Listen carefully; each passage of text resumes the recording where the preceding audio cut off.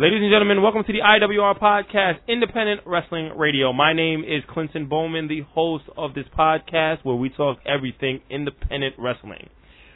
Before we get started on the topics of the day, we will introduce the host, starting from Temecula, California.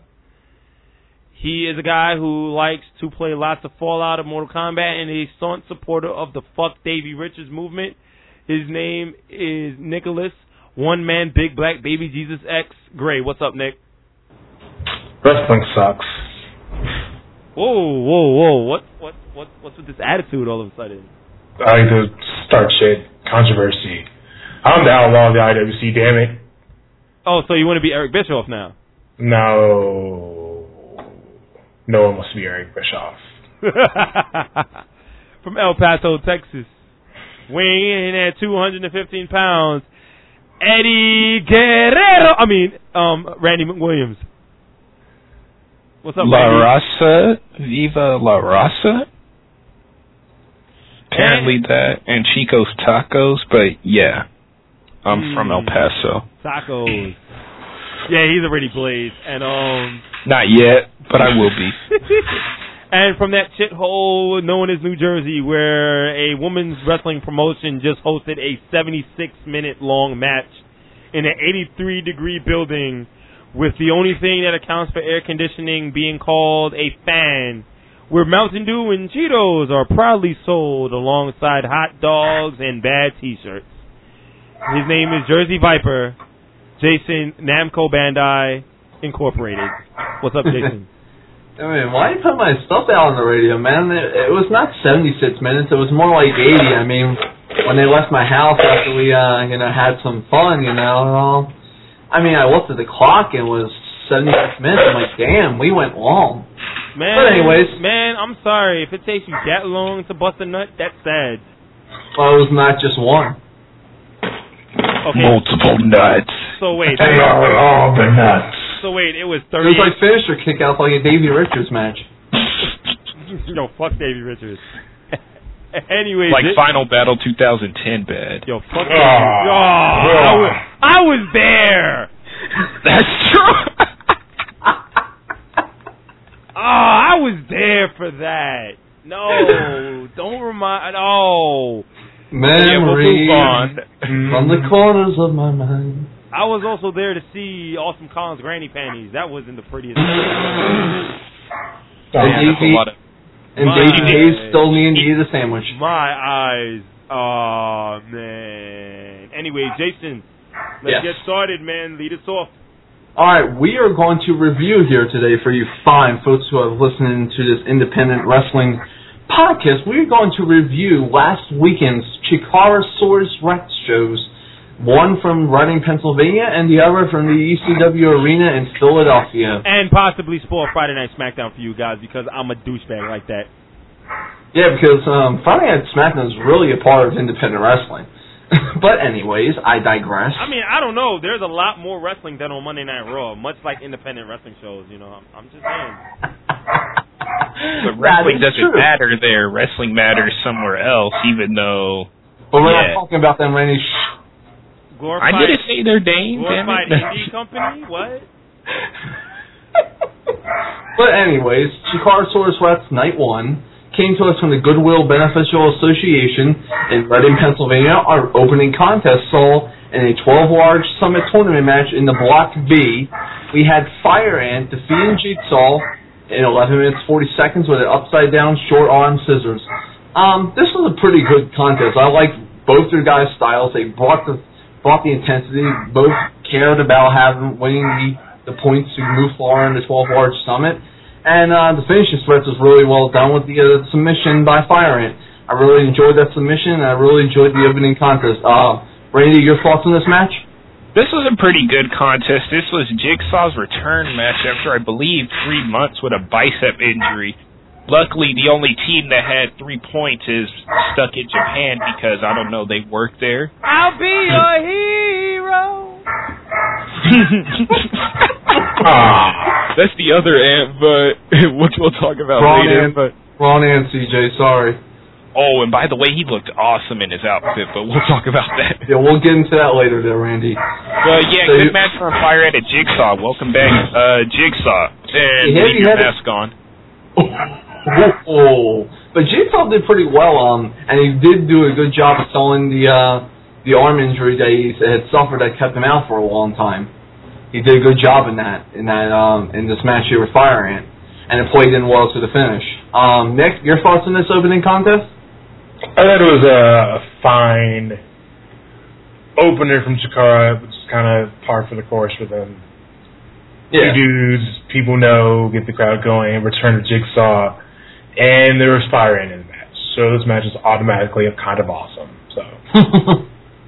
Yeah. Now, for you guys listening to the show, Mr. CJ Bone was unable to watch these shows that he had other prior commitments, but yeah, because he hates wrestling. No. I was writing an article talking about women's wrestling because that is kind of like a passion of mine. That, and I was also playing Madden and getting laid. But do you have any thoughts on the result of this opening contest? It was Fire Ant versus Jigsaw, right? Yes. And Fire Ant got the win. I'm not mad at that. Okay. I'm not mad at that at all for several reasons. You see, Fire Ant had some things going for him, and Jigsaw just came back from injury. So why? Jigsaw had nothing really going for him in Chikara, because of the injury thing. So it's like, why not get Fire Ant at the end? You could have given Jigsaw the win for sympathy, but isn't Jigsaw a Rudo? No, Jigsaw is a Technico. Been a Technico since he came. Yeah, he's only been Rudo really early on in Chikara. I remember him being a Rudo. That's the thing. That's why I'm thinking about that, and I'm like, okay. But it was basically a babyface match. Oh, so it's basically Sheamus versus Randy Orton. Okay. Who versus who again? Who? Okay. Excuse me. Colt Cabana versus El Generico. Anyways, Jigsaw just came back. Jigsaw can afford to take a loss. Yeah. So that's my thoughts on the matter. Okay. Our second player called Gregory Iron, who you might have saw in an AAW independent video, getting some praise from CM Punk. Oh, the retard. Okay. He has cerebral palsy.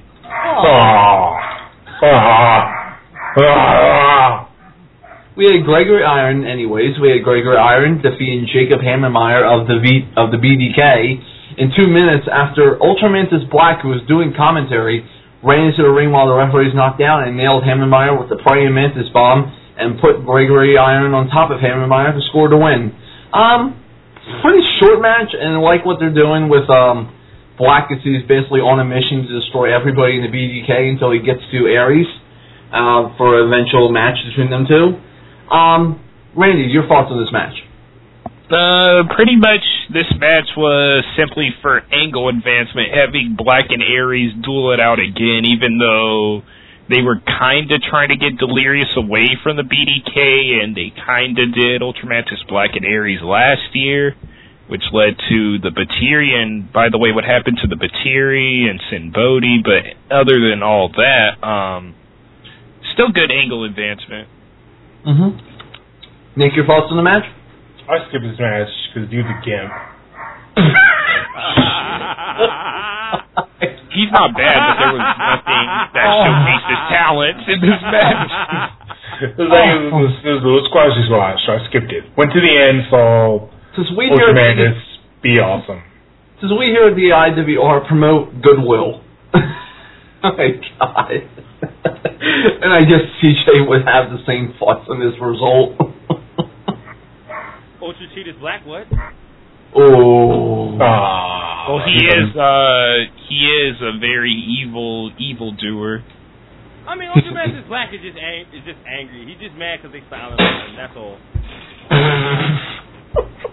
He's all mad. He's all mad. He's just mad. Anyway, so Eddie Kingston was wrestling to defeated Adam Cole with a back fist to the future. Yes. Jason, your thoughts on this? This was a pretty good match. This is Cole's, I think, second appearance in Chikara. He's playing the heel that he normally plays in CCW, but without Princess Mia Yim. Man, she ain't no damn princess. She's black. But anyways, pretty well worked contest. The finishing stretch is really well done with the constant strikes by Kingston Lee into the back fist of the future, which Randy has talked about this one before, about how sometimes it hits, sometimes it doesn't hit. This was kind of like leaning towards the sometimes it doesn't hit, so there really wasn't that big of a blow to the head onto Cole for Kingston to get the win here. But it's still a pretty well worked match between the two. I enjoyed it. Randy, your thoughts? Yeah, Adam Cole is awesome as a heel. He can play a face and heel pretty well.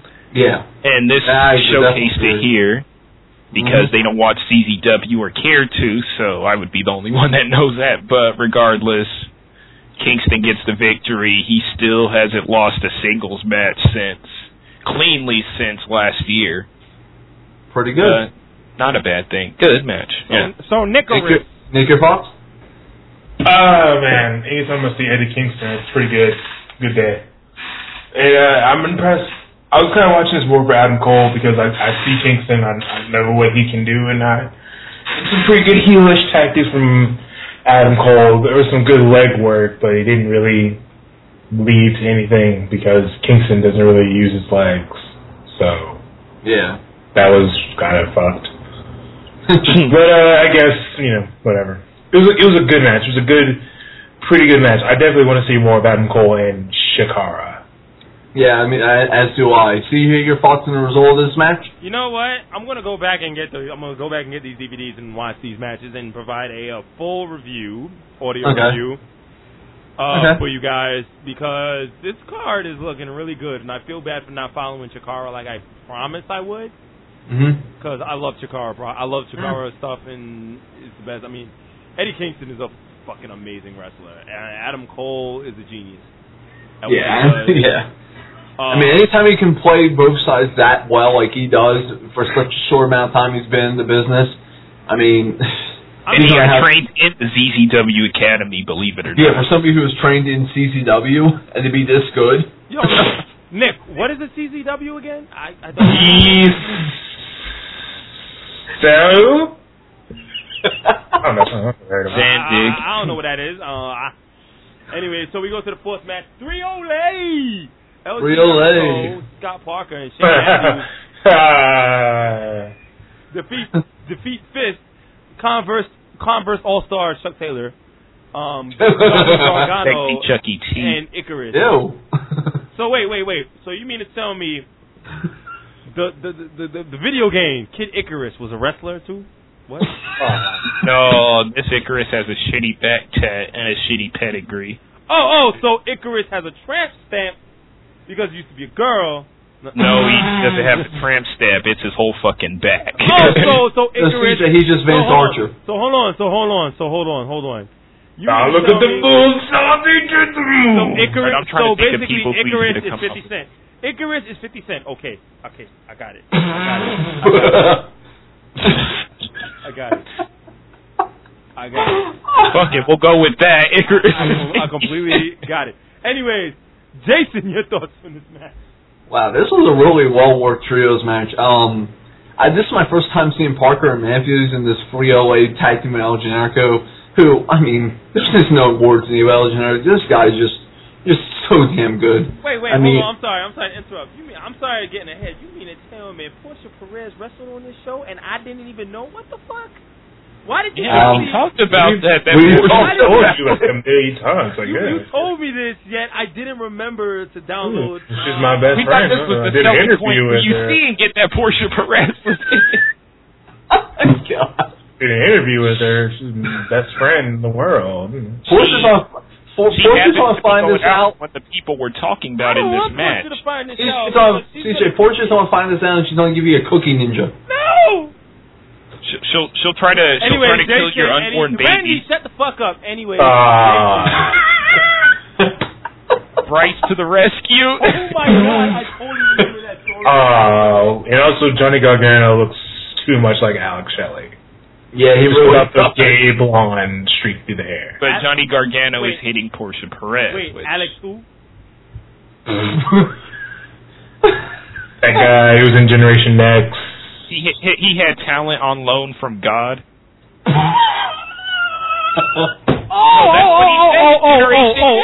Before he got shitty going over to that company. Okay. Oh, that was before he went to Japan. Oh, before he went to Japan. Yeah. Okay. And it was Japan, or it was TNA. He was still doing the technical stuff in TNA till Japan. I understand now. Anyway, Jason, continue. What's your thoughts on this? Anyways, getting this train back on the tracks here. This was a really well worked trios match. And boom, I derail it again. No, I'm kidding. She always brings the professionalism here on the IWR. I just love it. But anyways.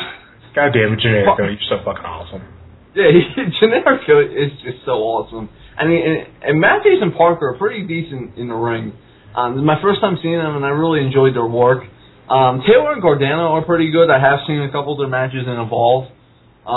They are pretty decent. As far as no.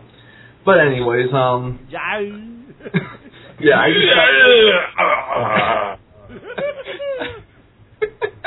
but anyways, I just have no thoughts on the guy. He's just, to me, he's just not that good. But I mean, like I said, it was a well-worked trios match. They gave everybody a little decent shine in there. You know, Generico doing his great face and peril stuff and his great comeback offense, and Parker and Matthews actually getting the win with what they dubbed the sweet taste of professionalism. I liked it. It's a pretty decent finisher there. Randy, your thoughts on this match?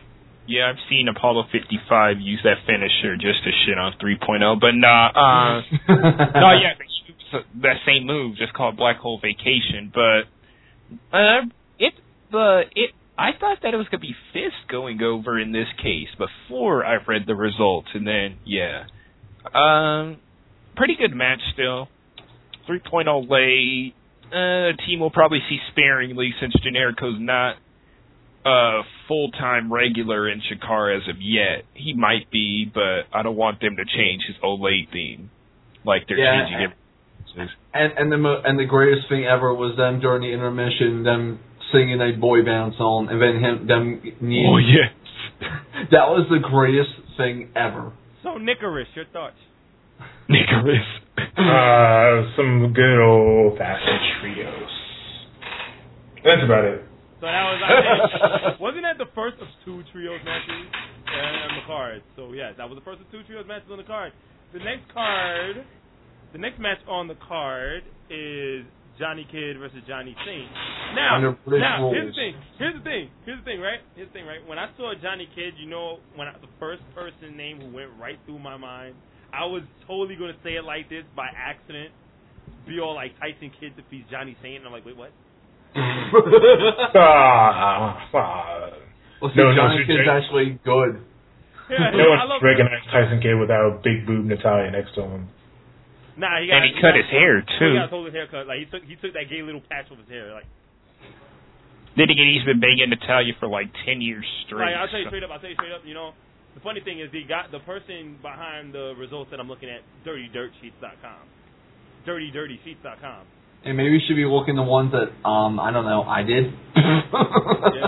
Or looking on the ones that are on the official site. No. No, I use the official site too. I just found this remotely funny because there's a funny little quip in this one.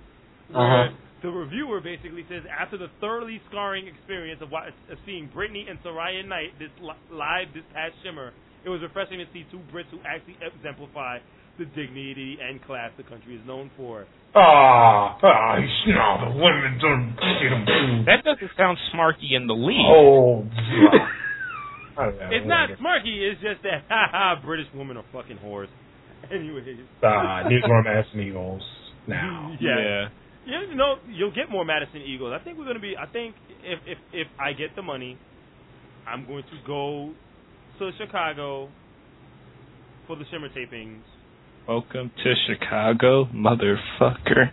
October 1st and 2nd. But I'm not sure because that's a lot of money and I do have school. So I got to think about that. Anyway, Jason, your thoughts on this match? I mean, this was under British rules. These are this is Johnny Kidd's, I believe, first time in Chikara. Johnny Saint making his second appearance. I think Johnny Kidd's first time in America. Oh, really? Okay. Yeah. But this was it's an acquired taste of what they do. Their European technical style. I mean, it's stuff that Colt Cabana uses but they use it to a full extent in this match. I mean, they won 20-25 minutes, just simple, straight wrestling. It's just pure European wrestling. I mean, I thought you were going to say they went 73 minutes in like an 83-degree room. Like, whoa. Damn. No, they're not. They're not WSU. They're not WSU. I want to talk about that at the end. I really do. We'll get to that. But, this was a really well-worked match, but it's something that you have to have an acquired taste to. This is my first time seeing this type of real pure European mat wrestling that these guys put on. I really enjoyed myself, really entertained by it. I want to see more of it. And I hope these guys do come back to Chikara eventually because, I mean, even at their age of 50, 55, 60, however old they are, because they're both really up there. They have almost 100 years experience between the two. I mean, this was just a very good, well-worked match, and like I said, I want to see more of it. Randy, your thoughts? This was pretty good. I liked most of the stuff I've seen from Johnny Saint. It could be, well, it's not really dragging, but it's his style, like how he just gets out of moves. It's just a slow plotting style. Again, it's an acquired taste you have to get used to. This one wasn't as bad to some people as maybe next night's encounter between Saint and Kid would be, but this was still pretty good. Yeah. And Kid gets the victory here. Yeah. Nick, your thoughts on the match? Some old guys being old guys. And then learning. All over the place. Here's the thing, Nick's not wrong. Well, that's what they do. And that's how they do it. So they do it. And then we all look at it and go, that's pretty good. And then we get back with our lives because it was okay. I mean, yes, if you've never seen British style wrestling, you're gonna get it. It's all of it. It's stuff that. Like the thing about British style wrestling, where it's more shooty shoot. Yeah. It's more of a shoot wrestling style. So it's if you want shoot wrestling, you can go to like UWFI or Inoki, but IGF. it's a more of a shoot wrestling focus. There's a lot of the stuff that you see in America too, but it's a lot. It's very shoot wrestling. Yeah, I can kind of see that. Yeah, it's kind of a shoot I've seen style. even English women's wrestling is like that. Pro Wrestling Eve is a lot like that. And when you really take a look at things, but it's like, but this, I mean, I'm looking forward to watching this match. I really am. It's counter wrestling. It's straight up counter wrestling. It is. That's what it is. That is a trademark of British wrestling. Is counter wrestling. It's hold for hold. And the market, one of the marks of Johnny Saint, and the thing that he's known for is all of his ways to escape out of everything, like literally everything. Yeah, you're not going to see strikes from these guys. You're just going to see straight up pure wrestling. You're not. Very rarely will they actually use strikes. Yep, Nigel is a good example of a British style. Yeah, guess what? His arms are all fucked up. I mean, well, that's before he went to Japan and got bracy. And these guys throw lariats. I can throw lariats. Terrible. Millions of lariats. Oh man, I got one thing to say. I was looking forward to going to the Chikara show in Manhattan on September 18th. Guess who's gonna be there? Who? The Young Bucks. Oh, God. Now you have to go. Well, why? Because you have to go. Because you have to go. What is the Young Bucks? Because you'd be all like, yeah, the Young Bucks, yeah. I have a feeling they're going up against Quack and Jigsaw. Well, I don't want to see them. Like they haven't done that match before. Martyr yourself to caution. You know, the one, the Chikara logo that's based off of Thundercats. Oh man, I can't take these two. First of all, how the hell would they have a Campeonatos match? Those are the Young Bucks. They should. There's a team that should get it that they should just bring it from Japan. I don't know, Kotoge and Harada. They have a what? I'm messing. Yeah, they need 3 points, which we'll get into that night too. Wait, they have a what? It's amazing that I'm looking at the lineup for Young Lions Cup. I only know like 4 of these guys, which might be the problem. And this dude looks like Alex Shelley. And the one dude has the Delirious mask on. Like, what is this? It's just these guys. What's with the two like super platinum blonde hair guys? They look the same. Exactly. And this dude just looks like a dude. He looks like a referee next to Cole. They got one dude that looks like a bootleg Brodus Clay. Ooh. This. Well, Brutus Clay does look like King Hippo from Punch-Out. Man, I think I'm right in saying that Young Lions Club just. That should. Well, they might be good. All right. We got a divas. We got a females. What? We have a well, okay. I'll be right. We have a Josie's trios match. Yes. Mima Shimoda, Mm-hmm. Tsukasa Fujimoto, which by the way, Fujimoto is the name of my Japanese class sensei. Cooking Ninja style. And Portia Perez versus Daisy Hayes, Sarah Dere, and Makoto. I think I know what that signifies, but anyway. Yeah, I think I know what it signifies too, but we're not going to get into that. Anyways, so we got the PDK versus Portia Perez. Well, former PDK that is. So the Death Lake driver and Daisy Hayes. She lost. Anyway, they lost. Yeah. So Jason, thoughts? This was a really good trios match. I really enjoyed the work of the Miyuma Shimoda, Portia Perez, and Fujimoto team. This is my first time seeing all three of them, and then also on the whoa.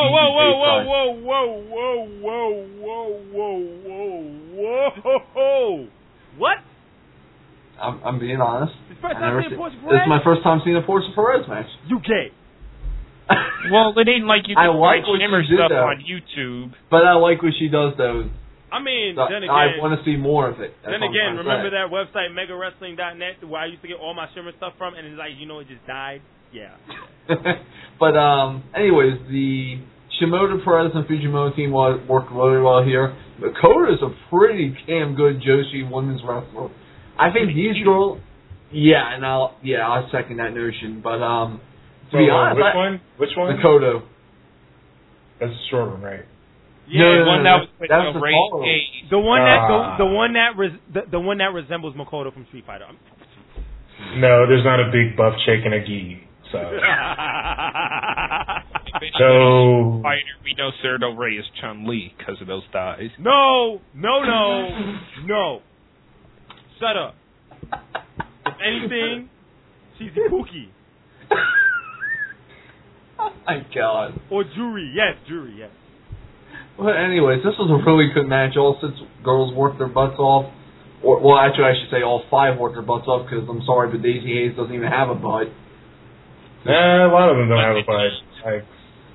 No, but I'm being serious. She doesn't. I don't know how she goes to the bathroom because she's a freaking straw. Oh, so let me guess. The lack of ass, doesn't allow for the shit to come out properly. So pretty much. It's like Lil Wayne said, you like a bitch with no ass, you ain't got shit. I mean, if you look at her from Chicago Weekend, she looks like she got that. Oh, Daisy Hayes got destroyed by Mima Shimoda this weekend, taking the Death Lake driver in the night 2. We'll get to that. But this was a really work match.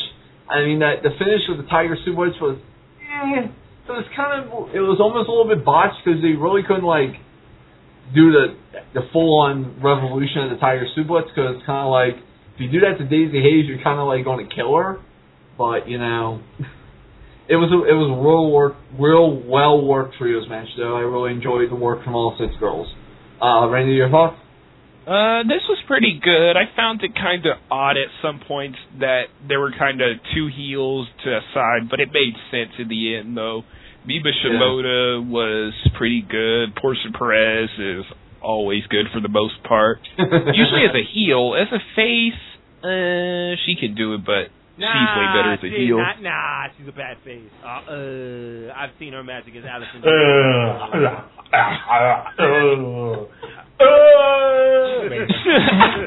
What's going on? Fujimoto was good. Makoto was hot and good. Daisy Hayes was skinny and lazy. Del Rey was hot and awesome. And we got to see the Deflate driver, even though not as well as I've seen other times. Mima Shimoda has hit it. And I'd love to see her and Toyota team up at Joshi Mania, but I think we're probably going to see Toyota versus Aja Kong. Which is going to be epic as fuck. That's going to be awesome. For I'm no reason. Oh. It'll be No, it'll be epic for no reason. That means it'll be gloriously epic. It's amazingly how bad Daisy lands on that Deflate driver. Because you know why? She's like 50 pounds. Because you know why? I can lift Daisy Hayes with my finger, break her with my dick, and then... Well, that's what Claudio basically did. Oh, yeah, he just chokes Night 2. Yeah, Daisy Hayes got beat up. Stop, Randy! You're jumping the shark. Stop. Anyways... Shark jumping! Alright, Nick, did you give your thoughts on this match? Give me 1 quick second to close a window. Windows. No windows, no close. Windows 98. Yep. Anyway, so I'm trying to get everyone right. I like Fujimoto. I like, she's small, and none of the Joshi women have a ton of experience really, except for Shimoda. So you can kind of tell it. Isn't Mima Shimoda kind of like a freaking legend? She's kind of a legend. She's kind of a big deal. Yeah. She kind of teamed with Minami Toyota. Yeah. She's got a name. She's got a face. Yeah. But you can kind of see the parts in the match where it gets kind of rough when, the language barriers and trying to get everyone to position and getting them to write, like, that stuff is kind of expected when you have people who don't speak the same language. But I did really like the fire I saw of Fujimoto. It was kind of a weird culture shock seeing Portia Perez work kind of a face, kind of a heel, but not really either of them. Just working? She was just working. She didn't really because she wasn't doing like the trash talking and all that stuff, which is like kind of corny, but kind of okay. Oh, yeah, she can trash talk with the best of them, as evidence from Card Subject to Change. Card Subject to Change Network, what? Anyways, as it was reported, Portia Perez was like a total dick, as usual. And Sarah is just mad because, she ain't as pretty as Makoto. I thought Del Rey was in there. When Del Rey was in there, she looked good with almost all of them. She was completely throwing around Fujimoto, having her little wrestling stuff with Shimoda, and shit talking with Portia is always entertaining. But I'll be honest. From what I'm reading, and I don't know. I want to get it from you three. There was a very bad lack of cohesion between the teams.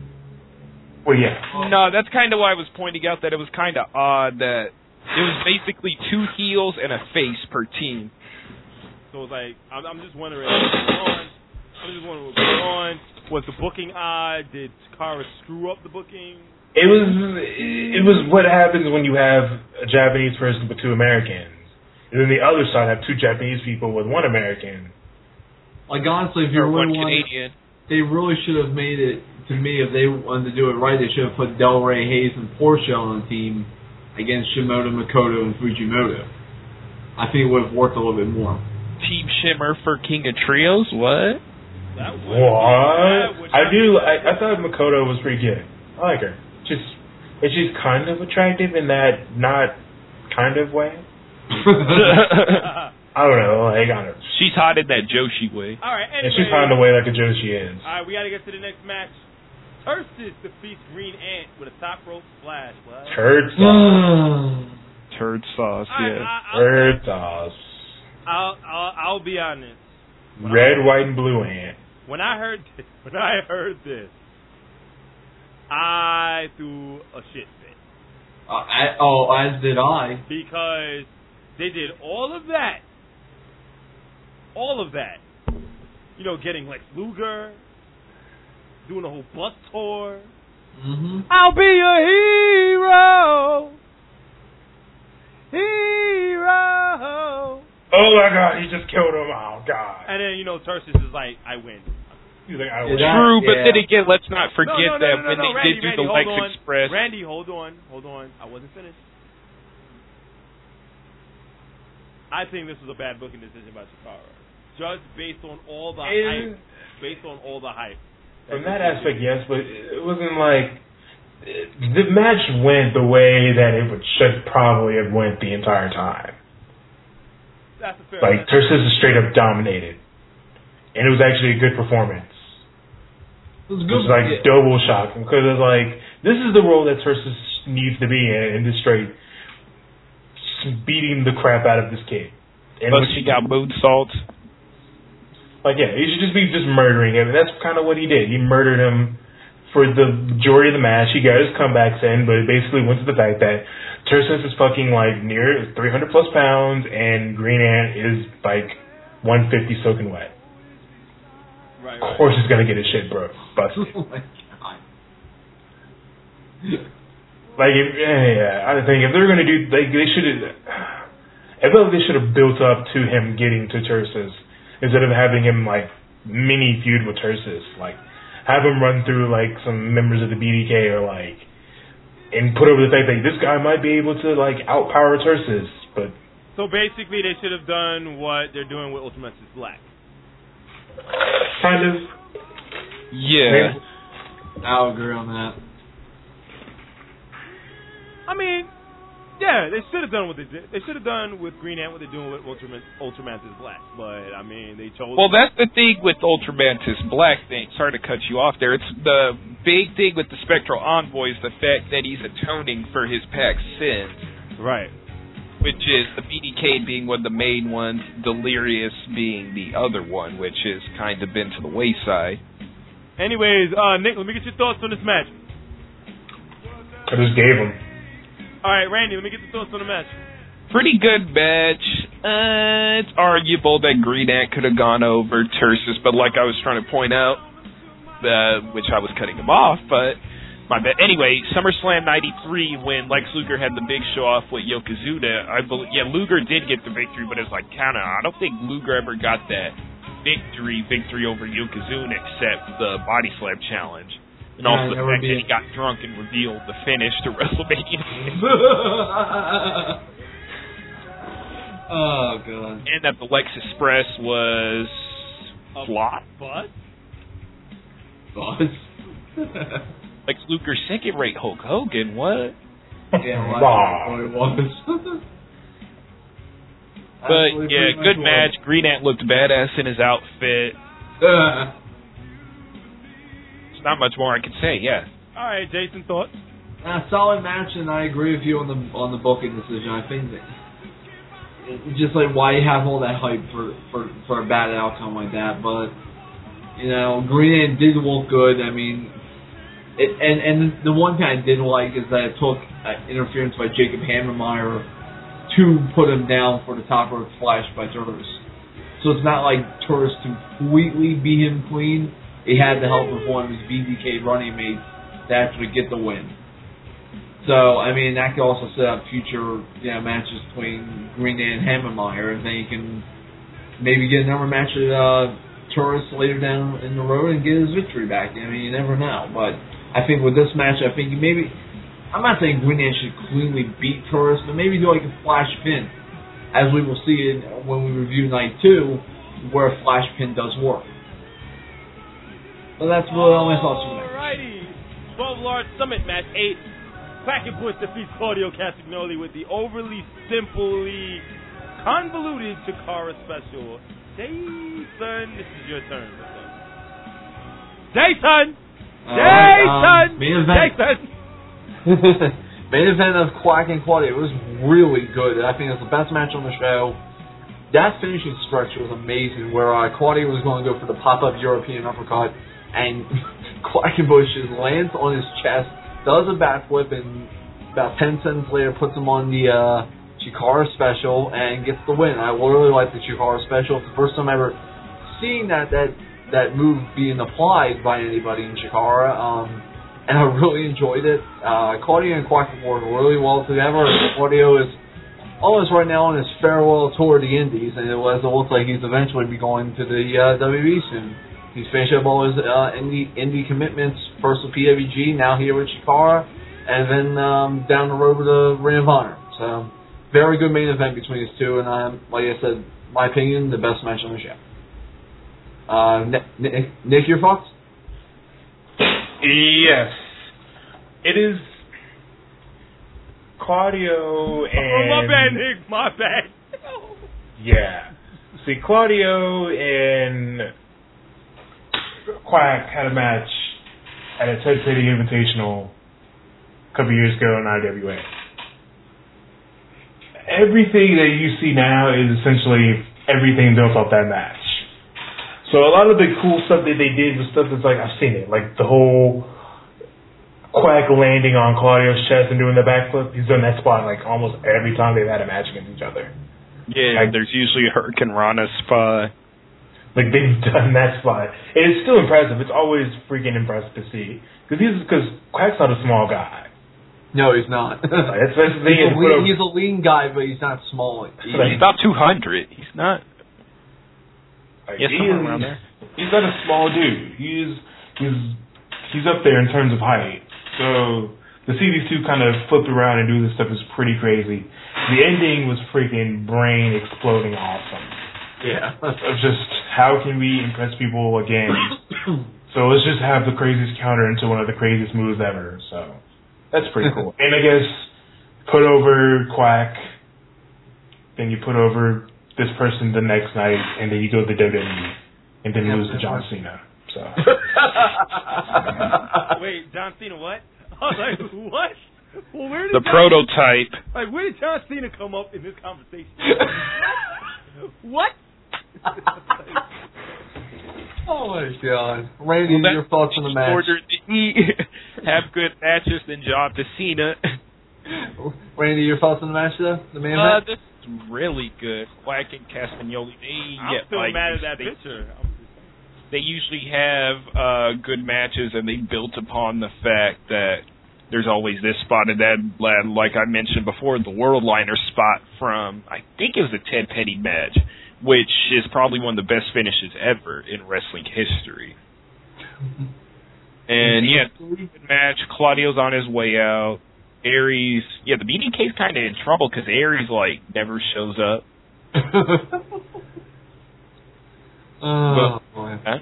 It's pretty good. And on to, we got through everybody, so, night 2.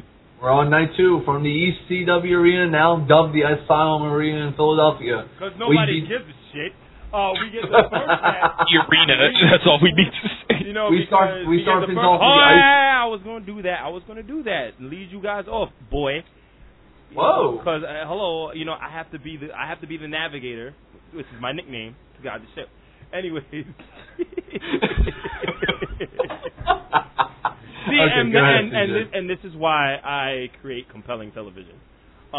Even though this is radio. Television? Even though this is radio. Compelling? What? I don't see what you did there. Because you can't see what I did there. Ooh. And now I saw what you did there.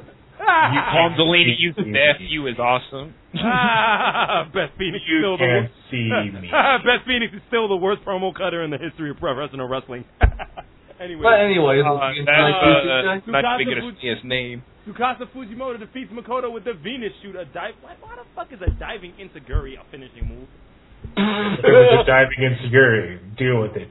I mean, I tell you, if Alberto Del Rio was doing it, it wouldn't be a finisher. I'm just saying. No, deal with it. I'm kidding. I'm just trying to be a dick, and it's not working. Just wake up and deal with it. Wait. The Venus shoot. That's a hot move right there. I like that move. Anyway, Jason, your thoughts on this? This was a pretty good opening contest, dubbed the Ice Ribbon Showcase. This was I've never heard of this Ice Ribbon. Neither have I, but it's what they called it. Let's go with it. But these two, there is no Ice Ribbon. This is just a fucking made up name. Pretty Mike much. Quack and Bush might as well just do Ice Ribbon USA. Because Dragon Gate's so successful. Well, then again, that's Gabe running it, and then again, Gabe. Dragon Gate did play in Times, did do their thing in Times Square, but it was at BB King's and nobody gave a shit. We went for the barbecue. Their was so shitty on that paper. We went for the barbecue. That's what I did. It's like it's not from Abdullah the Butcher's House of Ribs. Oh. But I heard that place was kind of shitty. What? But they... Hey, these ribs taste like hepatitis. Ooh. What? Shoots. Shoots. Yeah, legitimately. I think Randy just basically confirmed himself in this particular episode of the IWR as the cult of personality. Therefore, during the description of this match, we will play that song in the background because it is funny.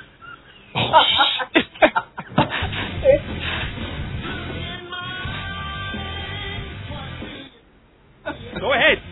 Alright, but anyway, Fujimoto and Makoto had a pretty decent match. Makoto had a real swank double underhook suplex with a bridge that I really enjoyed. And in the end, Fujimoto puts away that running Siguri off the ropes and gets the pinfall. Pretty decent opener. Randy, your thoughts? Yeah, not much more can be said other than it was a decent opener. Ice Ribbon USA. That's the one. Yeah, Colt Cabana is also on commentary. Oh yeah, I forgot about that. You brought up CM Punk. I bring up CM Punk, you totally forget about Colt Cabana, really? Yeah, Colt Cabana. Well, because CM Punk and Chikara has a bit of a checkered history, just as CP Monk. Yeah, It was like, it just felt like Colt was like commentating, but not trying to be like a creeper at the same time. He's like, these chicks are real flexible. Like, whoa, Colt, what's going on over there? Don't you got a girlfriend or something? Oh. He's like trying to be professional. It's weird trying to see like Colt trying to be professional with like Quack, who is super professional, like real proper when he commentates. You have Colt, who's a very kind of laid back person. It was kind of weird. It was Quack entertaining. isn't professional unless he's talking about Skida. Yeah. So basically, Colt Cabana. He taught me all these moves. He taught me all this stuff, but then he tried to screw me over, so we'll mention him but diss him at the same time. It was a good fun opener, and I guess this is like a preview of Joshi Mania. Oh my God. I can deal with it. When is Joshi Mania going to be starting? December. It's in December. So that when Chikara presents Aga Kong versus Manami Toyota. It's the end of the fucking world. So basically, I have to go down to Pennsylvania for that. I mean, it's worth it. I get to see Mr. V. Okay. Well, it's definitely worth the trip. It's not definitely worth. It's in Philly, in the ECW, AC, CZW, Ring of Honor, whatever they call it this week. The arena that used to house the company. Whatever company is here calls it that arena. They just call it the Chikara Arena. Just get it over with. Yeah, because Chikara puts on the best event ever. Joshi Mania, they're gonna have blood. At least in that arena. Anyways, so we go to the second match. Archibald Peck with Veronica, who by the way isn't that hot. Defeats Dasher Hatfield with a reverse style splash. Oh. What? Nick, you just posted a picture of Serena Deeb, did you not? Yes. You just posted a picture of Caitlyn and AJ April Jeanette, did you not? Yes. Shut the fuck up. I made lethal. I made my point. Ooh. Well, you know what? Yeah, I still hit. I still hit it. I still made my Jake point. Lethal's my nigga for that. I still made my point. Jason, your thoughts on this Archibald Peck match? Remember what I said about Daisy Hayes needs to eat a sandwich and all that? I think Archibald Peck needs to do the same thing. That dude is skinny as can be. That makes him awesome. Yeah, he's like so awesome, like not awesome that you can't. Dude is like, if you were to talk about facial expressions, he has like he has great facial like expressions. fucking cartoon facial expressions. I mean, for those of you who don't know who about Archibald Peck is, for Ring of Honor fans, he is Barrister R.D. Evans, and Ring of Honor is part of the Embassy. But he actually wrestles in Chikara as Archibald Peck. It's like kind of like a almost Bizarro like a drum, World. Yeah, Bizarro World, kind of like drumline type gimmick with a baton and a hot chick who used to be on the Ring Crew. She was. If you see like the videos when Gavin Loudspeaker would do the guitar, that's her holding the microphone. Really? I shit you not. That's her. But this was a decent match. If we're looking at all the matches on the show, I would say it's the worst match on the show, but still a decent match. I really do like Pet's finisher, the Unchained Medley, which is pretty much if you haven't seen the Unchained Medley, it's basically a reverse Styles Clash. But, I forgot. Because you know the Styles Clash is good. Moving on, you know. Crash Hall used it. Yeah, it's called the Crash Landing. Well, there was another Crash Landing. That horrible botch. That horrible botch gin tonic Clash Styles. What the fuck is going on here? Oh, my man said gin and tonic. Gin and tonic.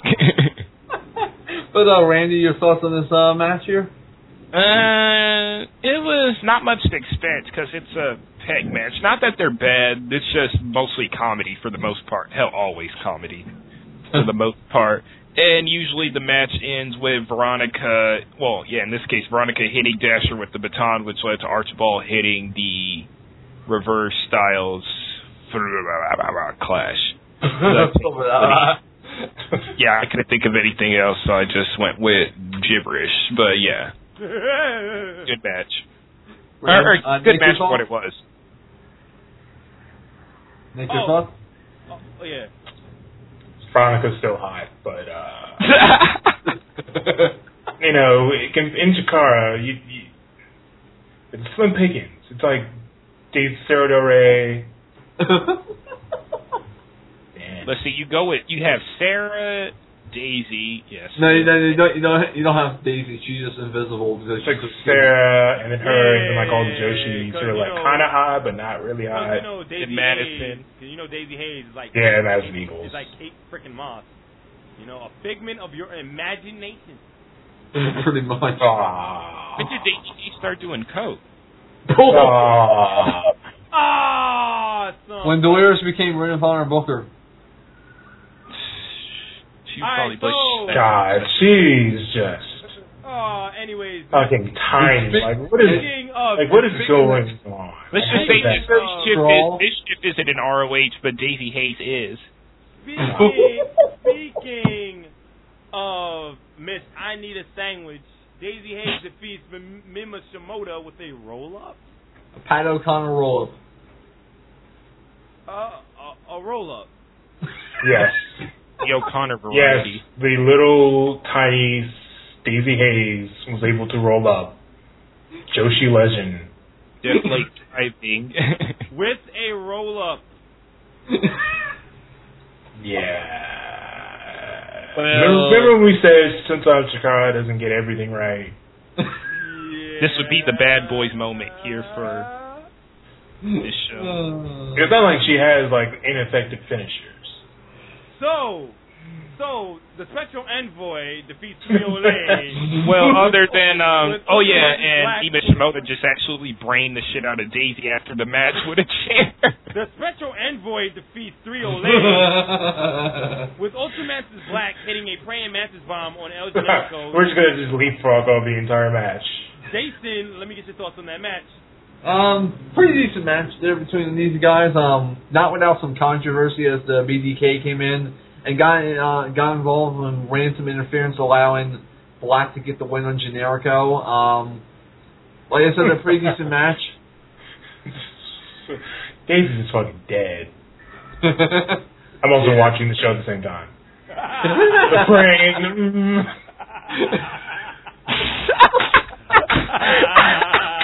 And she's like, what? Yeah, right. Fuck it. What? Why are you booing me? Stop playing Rammstein. And then railing. Then she takes the chair. And then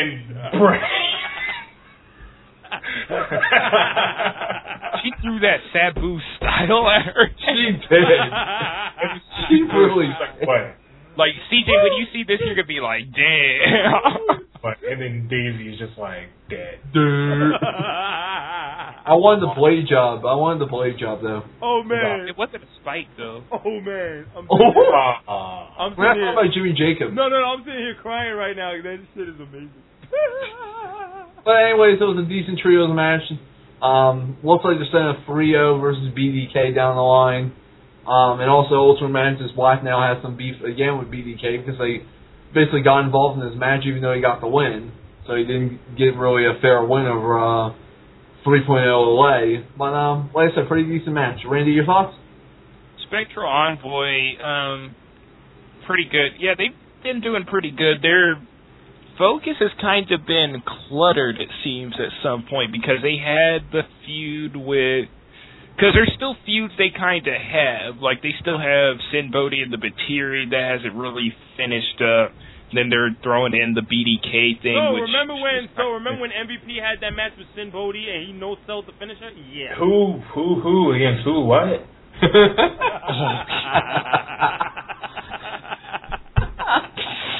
Antonio Banks? Like. Whoa! What? That's really throwing a... That's throwback right there. Shit. Yeah, that's a throwback there. Yeah. Throwback. Ballin'. Anyways, continue. So yeah, Spectral gets the win here, and that's pretty much it. Praying Mantis Bomb, Tiger Driver 98, always an awesome move, so yeah. I wonder why is it called the Tiger Driver 98? Was there a 97? Because there's a 90. That was the year it was invented. Was there also a 97, a 96, a 95, a 94, a 93? I mean, I don't know. I don't know. Ask Masawa. Oh, I can't because he's dead. You I'm like, shit. ask Dave Meltzer. Oh, you can't because he's a fucking retard. Ask somebody in Noah who they... Anyways, Nick, you provided your thoughts on this match yet? Which one? The Spectral Envoy, because obviously there wasn't a match before that. Daisy King's Brain, that was a match. That was an entire match for me. Like, that was fucking amazing. But this one, it was more good good trios action. It seemed kind of like, it felt kind of scattered because, you know, they do the comedy stuff and then it gets real serious, but there's kind of like no rhyme or reason for it to really go that way. I mean, that's kind of how 3.0 works, in a way. So I guess it makes sense. It makes sense in that thing, but it just felt like, everything. It's better than them playing the bad boys, so. I actually did like the Bad Boys. I didn't like it so much because it's like, oh, we're this new team, but Icarus literally just outed them on commentary. He's like, that's Jagged, and the other one. It made them revealing that they were 2.0, then upgraded to 3.0, even better. That is true. The only team to get a pinfall victory over Claudio and Aries in a Campeonatos match before they were defeated. It was, and then they worked the stuff with the beat. I'm guessing the Spectral Envoy is going to be the thing that kills the BDK because it, God forbid, it not be the Cybernetico or the Summit. Or the King of Trios. Or anything ever sent, or the season finale last year, or... Yeah. All the things they lost, and Green Ant slamming Tursus. And yet the two only people who have left is Lindsay, because he no-showed, and Sarah. Lindsay Dorado? Lindsay? Kingston's bitch. Anyways, yeah. Johnny Gargano and Converse All-Stars defeats Atlantis and Rey Mysterio by Ray Bucanaro. Oh, they're not the same guy. KO Ramo, Fight Night Round 3. Anyways. A Pirate King. Anyways, so, no shit. Anyways, Jason, your thoughts? This was a pretty decent match. They had teased first that Taylor and Gargano were going to face Beer Money, and then they said, oh, well, they didn't show up, so we have to do the old rule where if a team doesn't show up, we pull from the Chikara bag, and the new team comes in, and they picked out first. They did that one year. That was.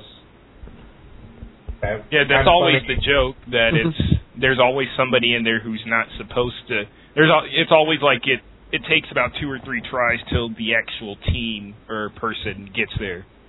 Well, let's be real. Do we really want Chikara to acknowledge TNA? Really? And then they said it was the next person they picked out was Giant Bernard and Carl Anderson, and they never showed up. And then they picked out Atlantis and Ray Bucanero, and we had our match. Pretty decent match. And it was an effed up finish. I get why they did it. Kind of like almost a Supercard of Honor type booking there with how they did this match with the DQ. But pretty decent match though nonetheless. Randy, your thoughts? This match was pretty good. Seeing Ray Bucanero, aka Pirate King, he's made appearances in TNA. He was at Kurt Russell reunion this year. Whoa! What the fuck company did you just mention? You mentioned them earlier. No, I didn't. Yeah, you did. No, I didn't. He was in the Orlando World X Cup in Congratulations. 2008. You have been selected to take part in our anonymous survey. Please What? take our... Ray Bucanero is a part of that ad just playing right now. Taylor Gargano because it's Chikara they do a lot of Lucha Libre rules, and low blow or a foul, or I think it'd be falta, but it is grounds for disqualification, which is very important here because it got Taylor Gargano 3 points.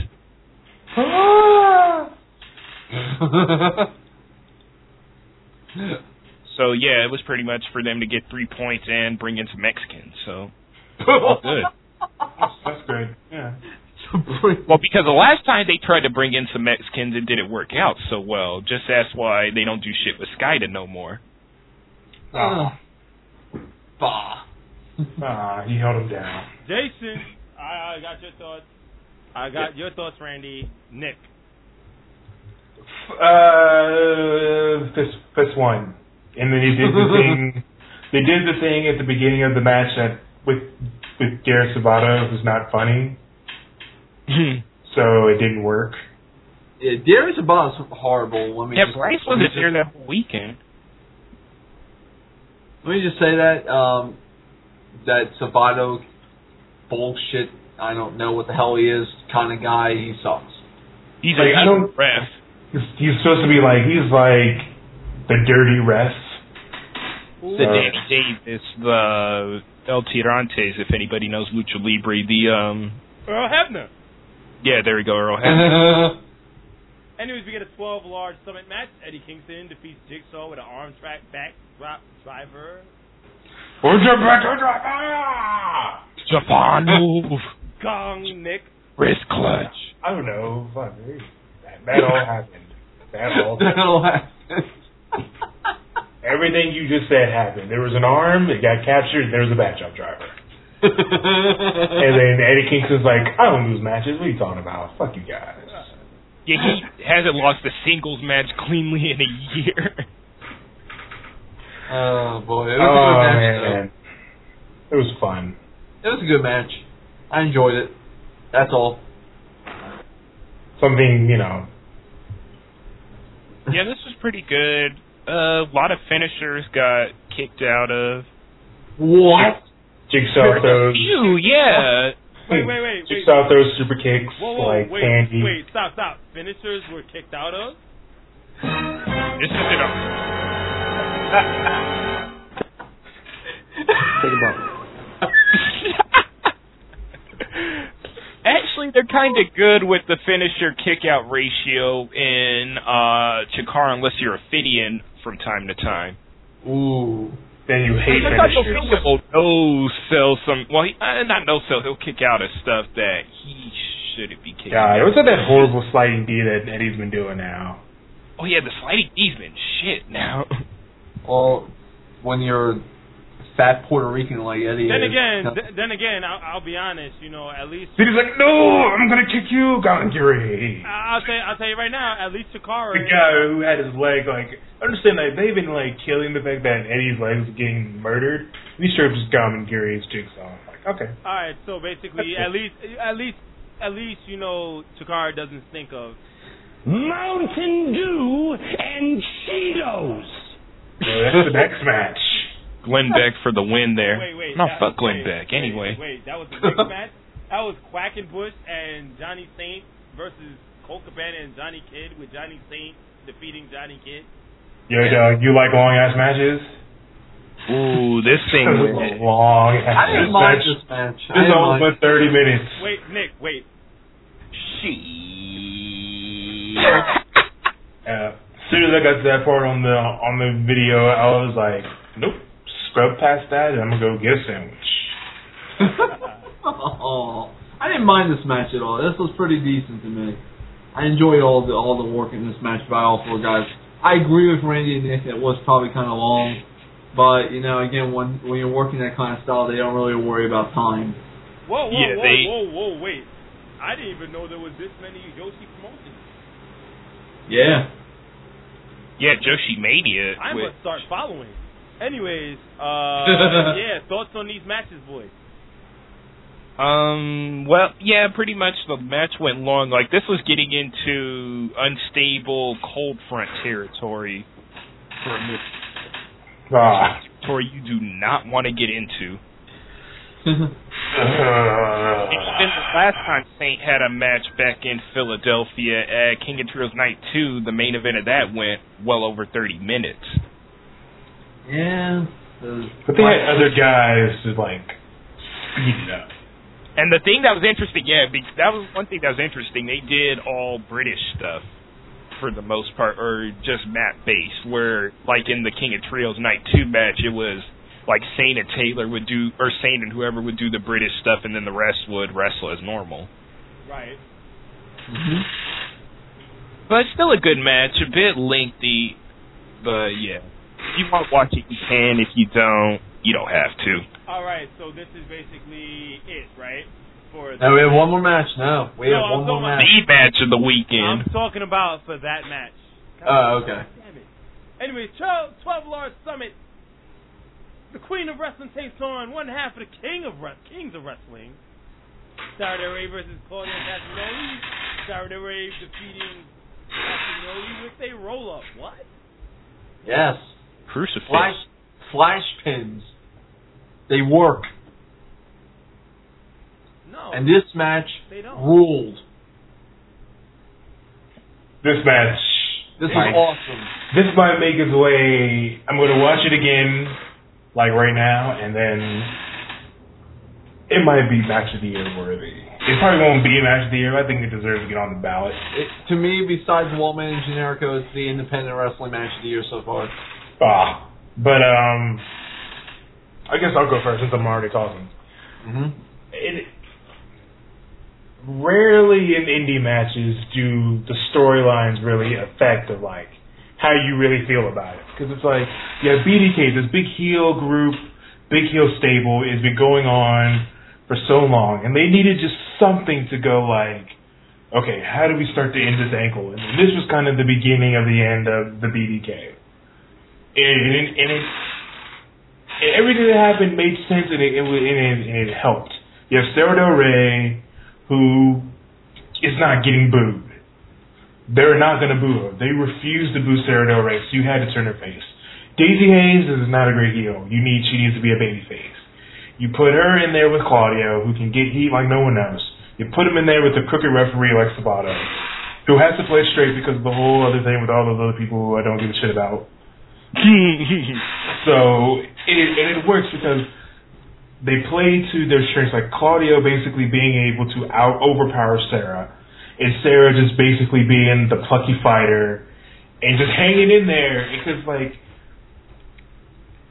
every time I see Sarah Del Rey, she's a heel. She's a heel in Ring of Honor, heel in Shimmer, heel here. But she doesn't wrestle like a heel. She wrestles kind of like a babyface. And so to see her kind of embrace the baby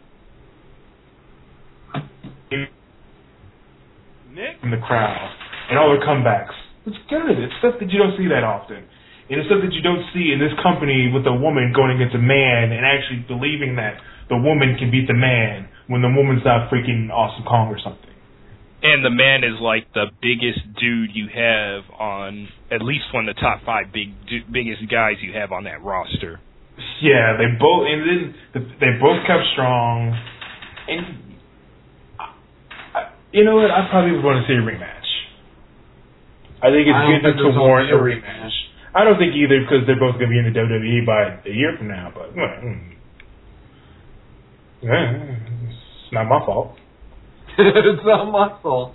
That was very Gene Snitsky. J-O-WWE. No, not really. Sorry. But this match was just really good.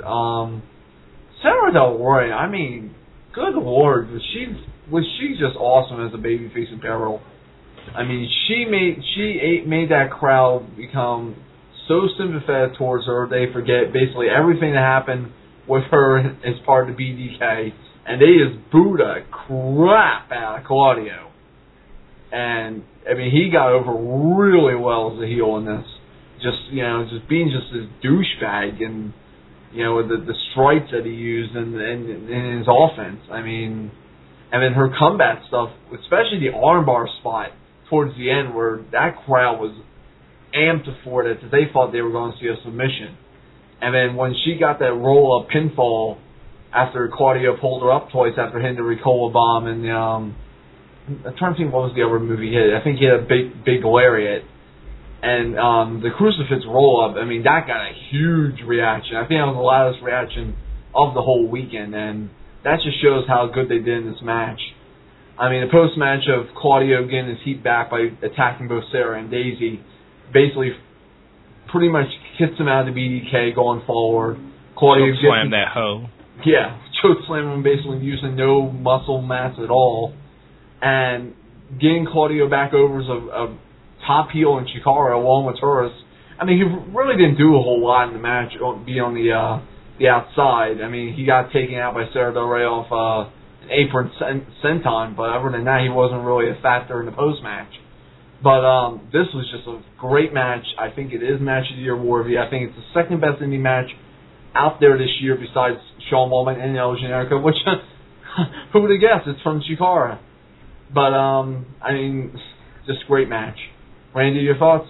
Yeah, this match was really good. This has a lot of... One thing with Chikara, especially the Chikara special storyline, a lot of stuff, is you can see where the X went in. Because I've told a lot of people that, yes, Sarah's going to be...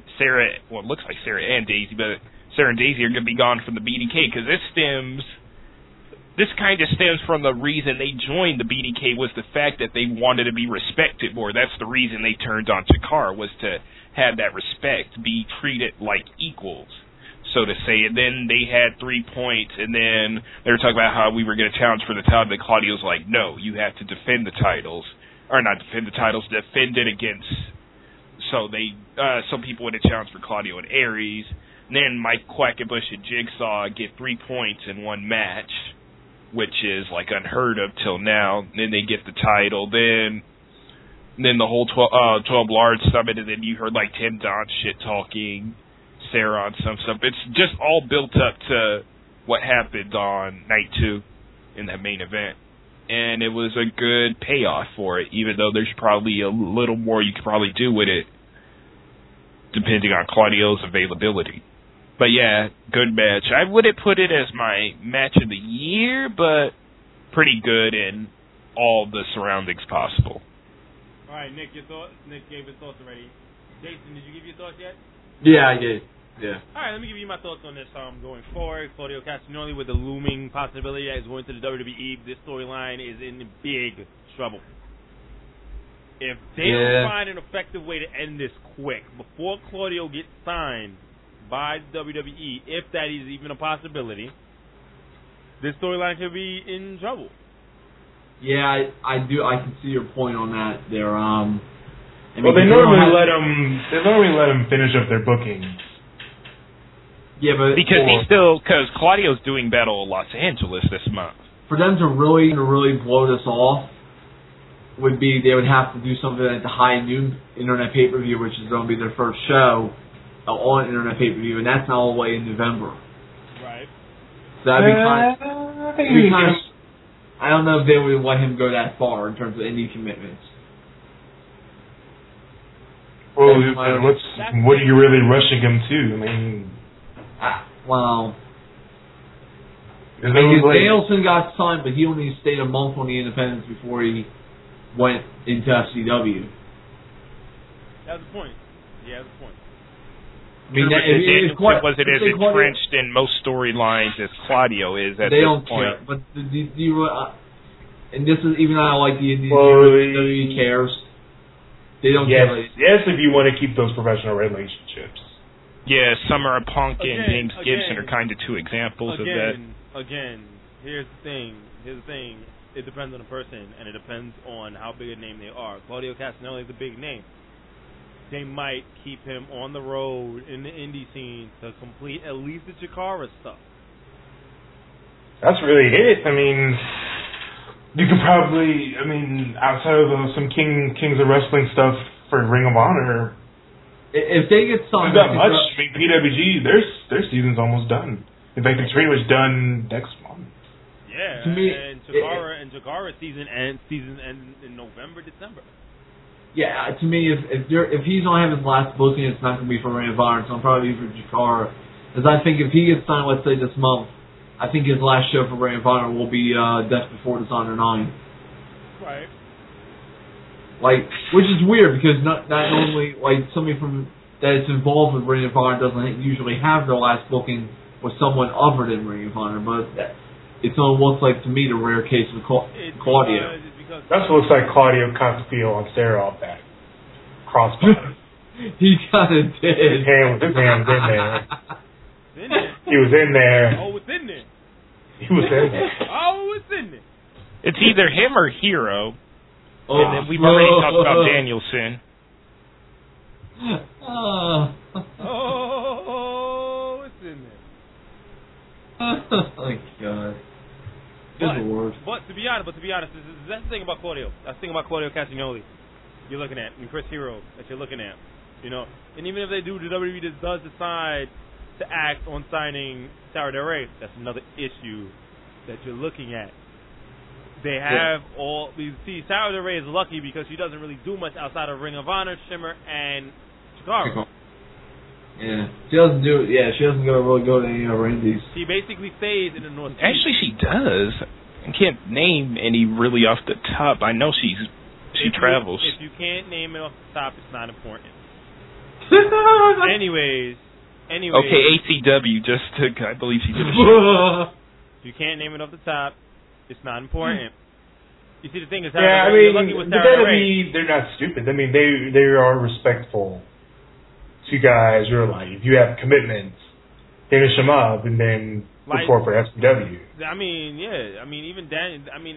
Even when Danielson got fired, he got commitments immediately. The thing is, the WWE was looking to hire him back in the first place. He got commitments. He was still on the roster. Fuck them. Fuck what they say. He was still on the roster. WWE was just working relationships with these companies. Yeah, Chikara and WWE have been working side by side. Chikara. I wouldn't be surprised. Invasion storyline. I wouldn't be surprised if Quackenbush gets a roster spot on WWE. That would be nice. That would be so wrong. Well deserved to have a roster spot for a long time. Yeah, but he's kind of he kind of owns his own promotion. And then Quack also said no several times, so it's like, yeah. You should just show up and be all like Chikara special on everyone. Yeah, but to be honest, strike a nigga, Quacking driver here. All right, to be honest, let's take a look at Claudio again. Take a look at Claudio. Take a look at Hero. Take a look at these big superstars that go everywhere, like people who make 6-7 figures on the indie scenes, like Colt Cabana. I don't know if he made 6-7 figures on the indie scene, but it's possible, especially if you go to Japan. Danielson made like 6. Yeah, Danielson made 6 figures. Punk can make. I think Cabana made 6 figures, but not just with the wrestling. I think with all the stuff, all the times he hopped merchandise and whatnot, and I think he does get a pretty decent paycheck coming in from high spots and doing the R Wrestling podcast. Like, nah, I'll be honest. You take a look at Danielson. I mean, if Punk decided to go back, he can make 7 figures on the indie scene. Yeah, but everybody's gonna want Punk. he had that chance too, and Punk was like, "I'm happy with the WWE." Yeah, because he would have made that amount of money. He would have, no doubt. Hell, just go to Japan. That's where the money's at for the most part. Not really. MVP doesn't. MVP don't make that damn much in Japan. He doesn't make that much, but he makes a pretty decent amount, I would say. There's a reason you don't see Kenny Omega in ROH. Japan apparently has ass right to the face. But Nick, your thoughts on this whole thing about the whole BDK storyline being in potential trouble? Dude, the storyline's been in trouble. It should have been done a long time ago. That's not the problem with Chikara. They will drag a storyline all the way the fuck out. If they can get, look with Chikara. Chikara has such a schedule where they can actually finish a storyline within 3 months and be fine. Yeah. If you have Claudio leave and he goes, and just comes out and goes, it's over, it's done, I'm gone. I'm leaving Chikara forever. Or just have him lose like a loser-leaves Chikara match against Eddie. Yeah, which is probably the best way to just end it, considering Eddie. Who knows, bring back Chris Hero all of a sudden. Oh, jeez. Just end it like that. They can straight up hard stop. And then just do Eddie Chris Part 3000. I would do Chris Hero. I would do Chris Hero versus. I would if I wanted to continue to BDK. If I wanted to continue BDK, I'd bring in somebody else. Obviously, someone else that has that Claudio Castagnoli swagger. Well, that's the thing. They kind of have to have connections to it because this all connects in one way or another. Hero wouldn't work. I would do somebody like a freaking Kenny King running that shit. No, throw that out there. King's never wrestled in Chikara, and it wouldn't make sense. I think it's a bit complicated to where you kind of had to put people in that would make sense. Like Vin Gerard I would try my hand and go in the Ring of Honor and being all like, hey, how about this? How about that?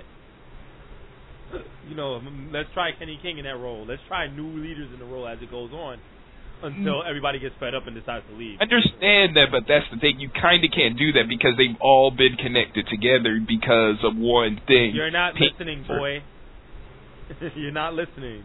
It doesn't work, okay? You cannot. No, that's the thing. You can't just put in Kenny King like that. No, I'm using an example to break up the whole thing, to break up the BDK. No, I think you just have Eddie. I think you just have Claudio lose Chikara match. That's the most plausible. It's simple. It's easy. It makes sense. They have a feud. You kind of hit it right there. Aries rarely shows up. Yeah, but who is it gonna? Is gonna be Eddie? It would realistically be the logical choice. I would do Sarah again. Yeah, I can see that. You can kind of cut the Claudio Sarah thing from there and just finish up with Eddie. No, I can do Claudio. I could see Claudio Sarah, give Claudio a victory over Sarah, and then do that as a rubber match. See, I would do that as a September show. Or August 28th, as part of the Young Lions Club, have that as a match. Yeah, because I'm not going to that. The return of Luz is already booked. So. That's the thing. Also, night one. Is she on night 1 or night 2? She's booked on night 1. Well, okay, night 2. For the Young Lions Cup, the 20. And night 2 is Claudio Castagnoli versus Icarus. Yeah, Sarah. We'll just injury angle Icarus and then just do that match. No, I think Claudio Eddie would be the better choice, especially considering the fact that the last time they met, they kind of didn't really end it and left open that there was going to be something else. But I have a real quick question. What the hell is the Countdown Showdown again? It's a Royal Rumble. Okay. Simple as that. Small but mighty. But I'm still kind of mad that September 18th in New York City, fucking Young Bucks. Order yourself to caution, Thundercats. Then it get an excellent with your Reseda, and the Young Bucks go there every fucking show. Thundercats. Young Bucks. The Bucks who are young. Anyways, I wanted to talk about something that kind of matters. Large. I wanted to talk about something that kind of matters in the realm of independent wrestling because it kind of trickles down. It kind of trickles down from the WWE. This whole thing about the give divas a chance thing. I want to talk It's a work. It's a work. It's all work. No, I seriously want to discuss this. I want to seriously discuss this. I can make jokes too, Nick, but I seriously want to discuss this. It's the world of women don't have rights. That's Nick's sign for saying he doesn't want to discuss this. Nah, let's do it. Let's do it. We're here. Anyway, so the owner, see, it started with the releases last Friday night for the WWE of a few WWE superstars. Let's see, Vladimir Kozlov, Chris Masters, Harry Smith. Because you know, I don't know who you're talking about either. And Melina Perez, the real life girlfriend of John Morrison and the sister of FCW diva Maxine. Yes. Actually, she isn't. What? Nah, they just have the same last name. I mean, they look the same. But then again, all Spanish people look the same. Ooh. I don't know. Good thing I didn't type that in my Bleacher Report audition. Anyways. Yeah, it was pretty much, the Russian, the Black Hole of Charisma, the Ho, the Asian, and the dude who the Asian said she quit, but she's getting held out for money. Anyway. She's held down by Robert Irvine. Anyways, They're making me finish my commitments and pay me money to wrestle. A big top Anyways, so we're taking a look at this, and while the three superstars that got released was all like whatever, I got released. Chris Masters decided to make a certain joke about a certain company. Melina was the one who decided to take to Twitter and the podcasting and all that nonsense and make a call to arms, say, your voices should be heard. Tell the WWE this is not cool. You know what isn't cool, Melina? Fucking Batista while you're with John Morrison. But you did that a bunch of times now, didn't you, Wow. You know what's also not cool? Being fucking devoid of charisma. Beth Phoenix? Well, she's begging Punk. She's begging Melina? All of them? She's begging. Anyways. She's banging everyone. Anyways. John Morrison's dad gets it every night. Calling it. Anyways. Oh, never mind. Zack Ryder's dad. Anyways. Watching your finisher, she's fucking somebody else. Stop. Okay, boys. That's enough of that for now. At least for now. Anyway, so Melina says, let the voice be heard. Boom. The webmaster of the website, Melina Unlimited, it's a fan site, because fan sites exist. They decided to create a petition on Twitter, as known as a petition called Give the WWE Divas a Chance. Let me pull this up so I can laugh at the mission statement.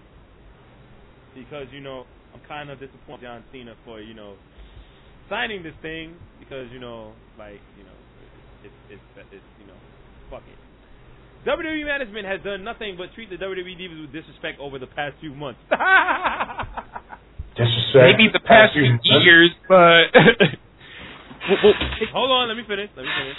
Us fans feel as if we've been duped with 60-second matches that are rushed for various reasons because TV.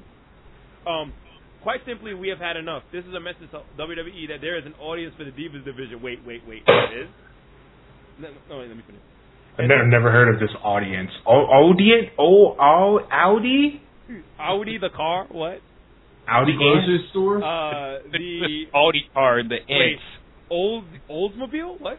The grocery store? And to treat all women in the company with the respect they deserve. WWE talent such as CM Punk, only because he's fucking Beth Phoenix, and Bret Hart have spoken out about the state of the Divas division, and now we're going to do what we can to show that we care. Well, like Bret Hart cared about the Divas division. He was busy having sunny days. Oh, I see what you did there. Or hanging out with an Asian. Well, let's take a look at this. Well, let's take a look. They need to be shaking people's hands and tennis respect out. Knock out. All right. So let's take a look at this. So the WWE has been treating the Divas with disrespect. They've been treating the bad ones with disrespect. Maurice, consistently booked. Blake Cole was consistently booked. Karma is fucking booked like a monster, but she got pregnant. That's real. And that is an angle, you know, they're booking Beth Phoenix, they're booking Kelly, they're booking Eve, they're booking the Bella Twins. Eve's consistently booked. Bella Twins are consistently booked. AJ and Caitlyn have been booked ever since they debuted. Like, what the fuck? Yeah, okay. I think the idea that when the Divas come out, you have like Cole shitting on them on commentary, which I made is bad. It's not good for the division. It's on everybody, so. He's not good for anything, but it's funny. Well, it's still funny to hear Michael Cole shitting on women because it's not like he gets any. Oh, he's too busy being married. That's true. That too. And no, it's not funny because Michael Cole's fucking annoying, but that's another story for another night in another podcast on another network. But they don't. People think about the Divas don't work like they used to. You look at you look in the '90s and early 2000s. On Raw, the Divas matches were the same thing, 5-minute long matches. It's not even that. Let's take a look at the Divas division in general from almost inception. From 1985 to about 1990, that division was popping. That was the one big boom because of the rock and wrestling thing. What ended up happening in 1990? That title got deactivated. In 1990 for about a good, I think, 6 months. No jumping bomb angels? They all went to Japan? Yeah, I'm taking a look at it right now.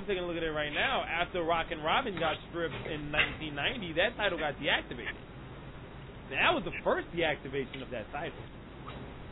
In December of 1990. It wasn't until in February of 1990.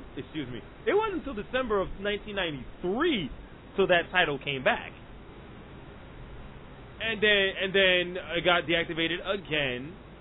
And then Big Tits had to go on fucking WCW Nitro and drop a innocent crash. And literally 2 years after that title came back, it was deactivated again. So basically, in about 6 years, it was deactivated 2 times.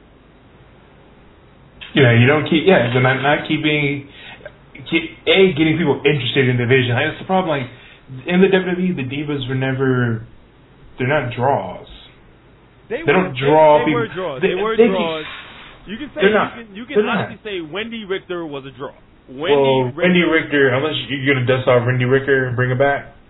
You can't do that. I mean, because they kind of fucked her over. Wendy Richter was a huge draw in 1985. Well, yes, because they strapped her with Cyndi Lauper. But that was 1985. That was like the whole the Rock and Wrestling and MTV. They put a lot of promotion behind. Yeah, the minute she got with Cyndi Lauper was, I think, when she won the title from Moolah. Yeah, not too long afterwards. So she got popular, but the WWE also stuck the rocket to her back and shot her up there. Yeah, and they kind of did that. I mean, look at WrestleMania. Like they put their best diva act in Lay Cool, and they put him in there with Snooki. They had her with Snooki, who was another person who got them a ton of publicity, a ton of eyes and ears, and 1 million watch WrestleMania. The Rock did it all, but No, Snooki did a little bit too. You look at, and the funny thing is, they talk about the WWE divas have been treated with disrespect. Let's take a look at SmackDown. The SmackDown immediately after the Rumble, where 3 freaking divas main evented SmackDown. What? Divas main event SmackDown? That's partially kind of... They main evented SmackDown where Kelly successfully defended the World Heavyweight Championship. I mean... Yeah, and the ones who are pissed about it are the ones who aren't good. Like, Melina is kind of, They also because this. I think a lot of people in our position who look at the Divas completely either write them off or wish for the years when they were actually mattered. But then you look back and you realize they never really mattered because they always worked short matches. Because look at this whole mythical they used to work 15-minute matches was almost never it was like WrestleMania, SummerSlam, a Rumble match here and there, but that was it.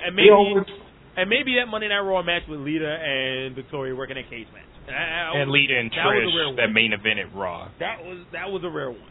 These are rarities. More often than not, they're brought in either to cool the crowd down after something big happened, or something coming back from an intermission or something. That or if they feel you have to use the bathroom. To be honest, the best exposure for them to at least get exposure because, half the people were either oh, the Divas need this or piss break. That's pretty much, and it's oh, I want to see more from the Divas, but you just shit on it when you hear anything Divas half the time. It's oh, they can't wrestle. But to be fair, you take a look at some of the greatest examples where everybody jizzes all over them, and it was all okay, let's take a look at Trish Stratus. Let's take a look at the Fabulous Moolah, who was in fact a WWE Women's Champion. The most famous Divas, she was a valet. You take a look at Miss Elizabeth, valet. Who else? Sunny, valet. You take a look at Trish Stratus, first third of her career, valet. Horrible wrestler then, but then that usually happens. You get trained, and then either you get trained really good, and you become good, or you don't. You get trained, and you get bad. And that's a lot of the problem with the Divas now. There's Finley training, and then there's whoever else does the other training. There's Finley training, and then there was Jillian training, and then there's Joey Mercury training. And Norman Smiley is overall now training. Norman Smiley. And Goldust is writing for them. And he even had a smarmy comment that made a lot of sense. He's well, give Divas a chance, and he's they do every week. You look at it, and we brought this up on the Velvet Room. Divas most consistently booked thing on the roster. Consistently booked. They are booked literally every week. Every Raw, every SmackDown, there's at least one Divas match. Is it always a tag? The tag champions don't get booked every week. The WWE champion doesn't get booked in a match every week. Intercontinental champion doesn't get booked in a match every week. Whatever other champion doesn't get booked every match every week. There isn't a tag match every week. But there's always a Divas match. They're always putting on a Divas match. And the women's champion is almost always involved. And the women's champion the Divas Championship is almost defended every pay-per-view. And here's the thing too. You take a look at it, and it's funny. It's funny how a lot of people saying yes. I mean, Kelly was booked as the women's champion was booked more consistently than say Chris Masters was, than Vladimir Kozlov was, than Santino was. You can even go forth and saying in the period of time where John Cena and Kelly were both champions concurrently, Kelly was booked more than John Cena. Oh, Cena had more time. I think in terms of they're putting this is here's the thing: the shitty Divas get pissed because they get released and they think they're this awesome wrestlers and they're not. Melina sucks. Gail Kim was just a face, just a person. She was just there. And all the other ones get so mad, but then they think that it's going to be different in all these other places. It's not different in TNA. I think it's worse than TNA. Hell, you might get that exposure, but you're going to get paid shit. To be honest, in TNA, there was a point in time. You might not get paid. You don't get paid if you're booked. At least in WWE, if you're not even booked, you get paid. No, here's the thing. You look at you look at TNA. There's a point in time where the women were actually getting played, and they weren't all that bad. Well, because they had Awesome Kong. That's true. Yeah, the Kamada. Yeah, they had legit women's wrestlers who you couldn't see anywhere else, and they were getting. But they had cheerleader Melissa under a fucking mask. Yeah, and then they took her off her mask and they gave her a gimmick with a bunch of zippers. But she was still hot. The Michael Jackson jacket with all them zippers. Nah, but everybody praises Trish Stratus, to be honest. Everybody praises Trish Stratus, which kind of irritates me because they don't look at the fact that she was walking around with Testin Albert for a while. TNA. Her first title match wasn't until November 18, 2001. Survivor Series. That was my mother's 50th birthday. That was my mother's 50th birthday. She got the title match on. They're not going to ditto this shit. Lita. And you got Jazz debuting that. You think of Lita, who was like light years better than all the divas when she came in. She's better in the ring. Like Trish was a better talker, which helped her a lot. That's what I'm saying. Like that's what I'm talking about in the ring. Lita was light years better than Jacqueline. Lita was light years better than Ivory. Light years better than Chyna. Yeah. Light years better than Molly Holly. Light years better than Jazz. I don't know. I don't know about Molly. I don't know about Jazz either. All right. The Jazz thing didn't go on long enough for it to like. Okay, those are subjective. But I think Jazz got hurt. I mean, you take a look at the WWE, and the WWE took chances. They took chances with their divas. They put the title on Gail Kim the first night. Well, here's the thing. It's like you give them all these chances, and you're like, okay, here's the belt. Go do something with it. Go get it. Go do it. When they come out and everyone's all like, "It's boring, piss break, whatever." And the only time people gave a shit about the divas with Karma was running around because everyone knew who she was and she was Awesome Kong, and she was basically brought in to completely murder the divas. The moment she left, yes, kill bitches. Like yes, and we're all for that. But the second she left, man, okay, more piss break. Piss break. Let's go take a piss. Let's go. A bunch of dudes go into a bathroom and take a piss while a bunch of women are in the ring. Let's that's not get a piss break. I mean, I remember the last time the divas mattered. I mean, the last time the divas mattered, people were in an uproar because SummerSlam 2008 it was defended alongside the Intercontinental Championship. But they don't matter. Women aren't people. Like Jason, what are your thoughts on this? I really don't have that much thoughts on this at all. To be honest with you. Exactly. That is why it doesn't matter because no one gives a shit. No one cares. We're gonna go back to seeing they're gonna do a pay-per-view this on Sunday, and Kelly is gonna probably win, and then we're all gonna go like, oh, they're buried in the division, and they're all buried, and they're all Daniel Bryan buried them, and Riot Squad. I'm gonna bury everybody. I'm gonna bury Shawn Michaels, even though he helped train me. And then Karma has a baby, and then returns, and then completely we all forget about it. And that's a big problem. That's a big problem with professional wrestling fans. I was talking with Omega Bitch a while ago. Okay, this was yesterday. And I was talking about wrestling fans. We were talking about wrestling fans being too stuck up in this day and age. And it's true. Wrestling fans, because of the internet, are quite stuck up because they can use the internet. They can write on a forum. Any idiot with a microphone and a soundboard and recording software can. Oh man, that's the things that they said about us. Like to be honest, I mean, I'm not taking shots at anybody, but let's be honest. Outside of WrestleView.com and maybe right after wrestling with Jimmy Corderas, and that's a maybe stretch. There really isn't any quality professional wrestling commentary out there that can go. There probably is. We just don't listen to it right now. I mean, it might be in England because I'm sorry. I mean, English people know what the hell they know about. But I mean, to be honest, I listen to the Ministry of Slam. I mean, There we go. I was just thinking about. They knew what they were talking about. I'm not gonna lie. You know, and for a time, the guys already in your head knew what they were talking about until they decided they wanted to be all about the comedy. I mean, that's fine if you want to be a wrestling commentary, podcast with comedy. That's absolutely fine. Hell, that's what the art of wrestling is today. That's what the program. And I think sometimes the art of wrestling can be a lot more serious. Well, the art of wrestling true, but the Cabana's always kind of has. The art of wrestling I get what you mean, though. The art of wrestling is a serious podcast with elements of comedy. That's Colt Cabana. That's Colt Cabana. But outside of that, there isn't really much. I mean, I'm gonna be honest. Melina was a good valet. She was hot then. She was a great valet for him. She was a good valet. Horrible. She's a pretty good valet. She's a pretty good heel too. Like pretty good heel.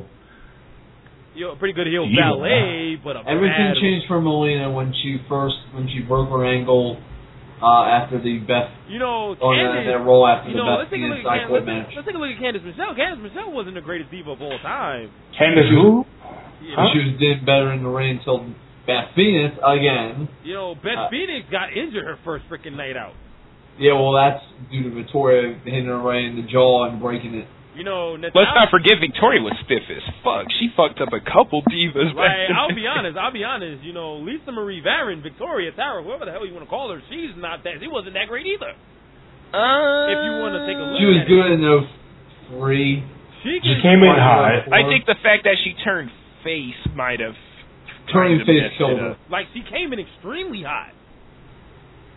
Yeah, because the matches with her and Trish, they were doing hardcore matches, and you would see the bleed sometimes. It's like, what? Yeah, they didn't do any blood. Let's be honest. What? Let's be honest. Well, bloody noses, I think, to the best. You're thinking Trish and Lita Survivor Series. Remember Shelly Martinez, and another one that got pissed off. Selena's? Who? The reason why Kevin Thorne got over? Like, let's be honest. Michelle McCool. That dude had. I'm sorry. Let me just get on this. That dude didn't have charisma for shit. Just ask what happened to Mordecai. Like, I'll be honest. You look at Michelle. He was supposed to kill the Undertaker. So was Hayden Benson, and he didn't even get debuted. You take a look at Michelle McCool, who is like the most humble diva of all divas. And it's not the Undertaker thing. Let's be honest. Michelle McCool, upon retirement, was pretty humble about it. About what? Getting retired. About the division, how the direction is going. Jillian Hall was pretty fucking butthurt about when she got fired. Because Jillian Hall was fucking good. You can fuck yourself. Jillian Hall got screwed over there, told her that she was going to become a trainer. And then become a trainer, though. Later, and then 2 months later, they get rid of her. They pulled the rug from under her. They're like, "Lol, you mad, bro?" Release. Crystal Marshall gets mad because she's all like, I don't want to be Lita and be called a whore. I'm like, what? Like, I understand, but there's a point. Lita actually did cheat on Matt with Edge, which was why the fans felt like they can call her that at any point, which, I know we do the same with Melina, but... Crystal was doing this out of a storyline? She didn't want to be... The person you're not even with? Was Black Lesnar pissed? Oh, man, dude, divas are weird. Like, it's weird because let's pretend the WWE was this magical, mythical place that the IWC wanted to be, where everyone gets a push. Well, why would we imagine everyone has 15-minute matches, 15 to 20-minute matches. Daniel Bryan and CM Punk are the champions, and John Morrison and John Cena was fired. Okay, so when the company goes over in like 2 seconds, when it completely falls apart, because you don't have a guy that everyone recognizes. You have needlessly long matches that make no sense, and everyone's going over and shaking hands, so you completely ruin the idea of having heels and faces. You have no one that anyone connects to because everyone's just a dude with a face and a guy with a microphone, and everyone's all like, look at these divas, and they're all great. Well, then you go, well, for the last 20 years, we've been drilled to not give a shit about the divas. So here's this, so it's 15 minutes of just me not giving a shit. That's a long time for a television show. Like, if I get to a segment in a television show and for 15 minutes I didn't give a shit about it, I'm fucking turning the channel and I'm not turning back. Triple H? Triple H opening Raw? Ooh. Yeah, that was... Let's be honest. When Triple H opens Raw, and, remember when he opened Raw during the whole volcano issue and there was just 15 minutes of ripping people? Totally going off on like Lillian Garcia, who was very raw. But that one night, people got mad at that. So if you're gonna get mad at something like that, and not get mad at the fact that you want to get mad at the WWE for treating the divas with disrespect and duping the fans with 60-minute matches, think about how television is done. If you're not in television, shut the fuck up. Because you don't know how it works. You don't know how television works. If the ratings are going down every time the Divas are out there, there's no point in fucking going to war with them. It worked for TNA because the Divas, the Knockouts, were the highest rated thing on the show. So it made sense to push them to the moon and let them main event Impact. And then they kind of fucked that up. Yeah. Eric Bischoff. Gail Kim hit Awesome Kong with an empty bottle. She sold it like that. That's what I heard. Implant Buster actually busted her. Hey, listen. I'll be honest. Only R-Truth can bust people with a water bottle, and people can sell that shit like that because it's funny. Because the main reason why the Knockouts division went down the tubes. No, the reason why Oh, you will say Eric Bischoff? Because I was going to say that too. No, I was going to say that. And also because Taylor Wilde kind of flopped. Taylor Wilde flopped, and the fact that they lost Scott D'Amore as their agent. Like, I'll be honest, you know, like, I give people a lot of trash, but I'm telling you right now, like, if a certain Divas website fully supports this and totally misses the point of why this whole thing is a mess, if you wanted to get better, then get behind it. Think, like, actively pay fucking attention. Get behind it. Like, don't go, bathroom break time. It's good. Like, no. So do you think sit your ass down and wait for a John Morrison match to go take the bathroom break, okay? You know, or David Otunga, man. You know, like, let's be honest. If fans would just sit down. You know, when the Divas went in the house show at Madison Square Garden when I went to, the two people that were sitting next to me, the Divas came on and had a match with Sonny as the referee. You know the two dudes that were sitting next to me talking to me told me, bathroom break. Damn. And they left. Yep.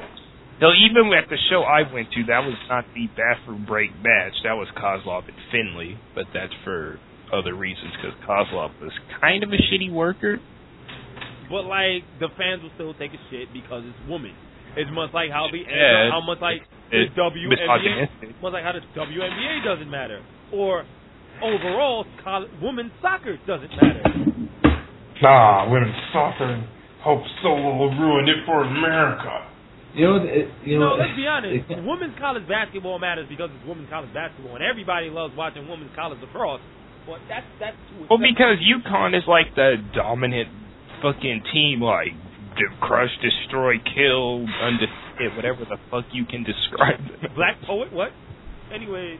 You know what? It comes down to this, and I don't want to get into some deep discussion here about like going out completely off the rails. But I think it's just a matter of like you see how two different like real stereotypes were taken care of back in the last century. One was racism and one was sexism, with the advent of women's rights and the advent of the other stuff in the 60s. The other stuff is being able to get fixed. I don't think to this day women's rights and the male and female demographic. I don't know. There is a lot of women executives nowadays. There's a lot of women executives, but I still don't think to this day men give women the exact. They don't respect them. They don't. We really, I mean, speaking as a man, we really don't. I mean, I love to quickly rein this in before it goes somewhere it shouldn't. Which about in wrestling? Yeah, I know. Wrestling fans are like, casual, like not us, not the people who probably listen to this podcast, but guys who like watch and like kind of like joke around and watch it like, the typical IWC like CM Punk is the greatest guy ever. We hate John Cena because it's still 2006. Like those kind of guys, like they hate the women, they hate the divas because they were brought up in time where the divas were shit. That and they hate the divas because once they got to see WSU in their 73-minute match and Shimmer, they shit on Shimmer because it's all women's wrestling. And the fact you look at ROH, they all love ROH. They barely show women's matches when they do. They don't shit on a woman. You want to know shimmer woman? They don't because they see the woman doing the same shit. No, because the dude bro, cool IWC bro, has no idea who the fucking shimmer women are. You think the same people who bitch about John Cena never losing, bitch about Cena never losing, talk about how Punk is awesome, talking about how this dude, how Evan Bourne doesn't get a push, how Swagger gets buried, and how John Morrison's the greatest guy ever. You think that guy knows who the fucking Portia Perez is? Wait. Here's a good example. The same person that bitched about John Cena losing was probably the same guy that was like, oh, we want Mischief to hold the belt forever. The minute Madison Eagles gets it, fans just completely shit on Madison Eagles. Like, she didn't even deserve the shitting. And like, John Cena her. That's basically what it is. And to the point where she brought it up, like, why are you still booing me? I'm sorry. And the fact that the wrestling business itself is disrespecting women from the outset. For anybody on Twitter who follows this cat, Stephen Money, and he was talking about the WWE poll and whatever not and everything like that, who's the real WWE champion? He said like CM Punk because John Cena's been shoved down our throats way too damn much. I'm sorry, John Cena's only shoved down your throat for those who want him to get shoved down their throat. Yeah, but don't mess with the women. It's just a matter of, it's not just the fans that disrespect them. It's the people in the business who disrespect them. I mean, what they did with Wendy Richter? What they did, No, it's not that. It's not that. That's a bullshit excuse. Well, Wendy Richter's a little different because that's money and other shit. Like, anybody can get screwed like that. Just ask Bret Hart. But Wendy Richter dicked herself. Alyssa Blaze dicked herself. Who else? Melina is dicking herself right now. Or getting dicked down, but yeah. Serena. Yeah. Serena dicked herself. Mickey James dicked herself. Don't you mean drunk herself? Dicked herself. A lot of people dicked them. Lita even dicked herself. And it's also the way of what their characters are portrayed as. But 9 times out of 10, most of these women, either heel or babyface, are, if they're paired up with some sort of guy in a storyline, it's always they're the slut or they're the whore. They're not showing that way. Is that a bad thing? Because in society, sluts and whores are looked at in a typical heel vein. But also as baby faces too. In a way. Look at the Lita Matt Hardy Kane storyline in 04. Look at the Trish Jericho Christian storyline in 03. Going into 04. All three of them were heels. Man, it's kind of dangerous territory considering all three of them were heels at the time. All three of them were heels. Lita was not a heel at the time. Well, the whole thing with the Lita one was that Kane pretty much raped her, and then I don't care about that storyline because Jane Snitsky punted a baby and all was made right. But let's take a look at the Jericho one. They all were heels at the time. That worked because Trish wasn't a heel yet. Yes, she was. She turned heel because of it. She turned heel because Jericho was going babyface, and that was on WrestleMania 20. Well, they were pushing her to be a heel, right?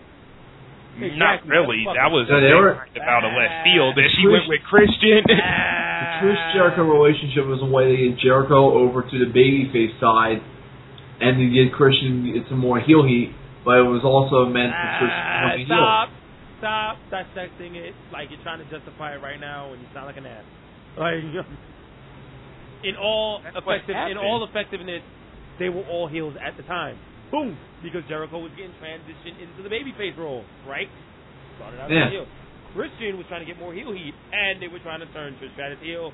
In effect, they were all heels. Case done. Well, kind of, because the Trish Stratus, because up until then, Christian had I win. Like, he put the walls of Jericho on her at one point. I win.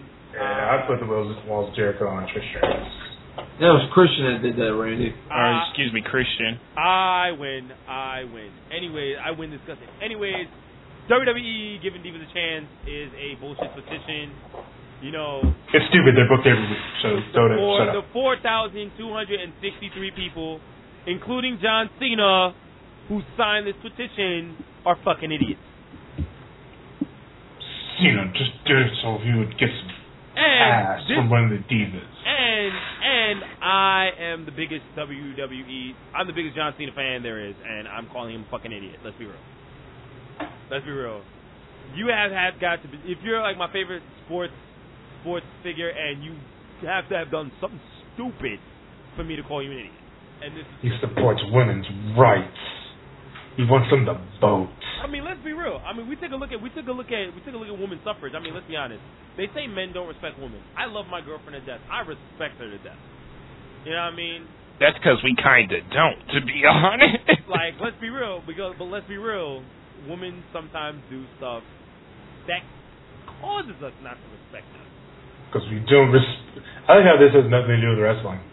Like, we're just going into a life podcast, wrestling and life podcast. Like, this is the Art of Life podcast. It's a weird allegory, but it works. It's a weird allegory. It works. It works in wrestling.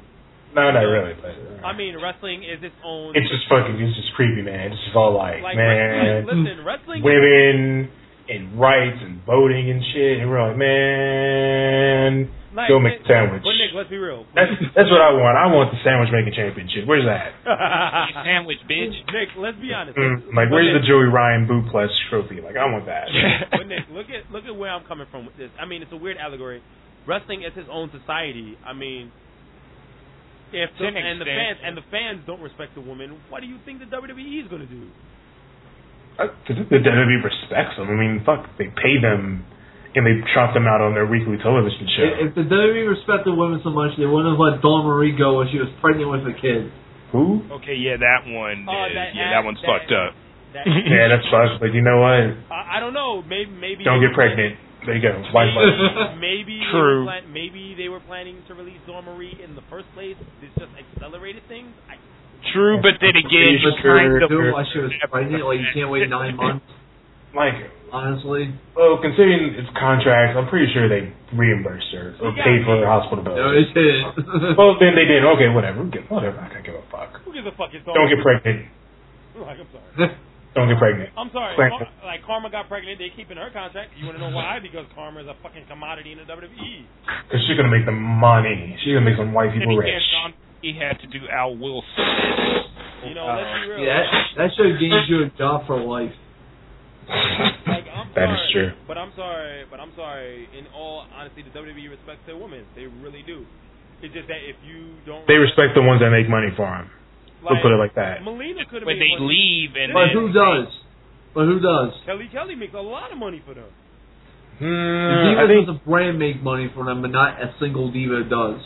Well, that's the world heavyweight champion just called her a hoe that slept with 10 people because some wrestlers have method actors. And therein lies the disrespect. Because Randy Orton's a fucking.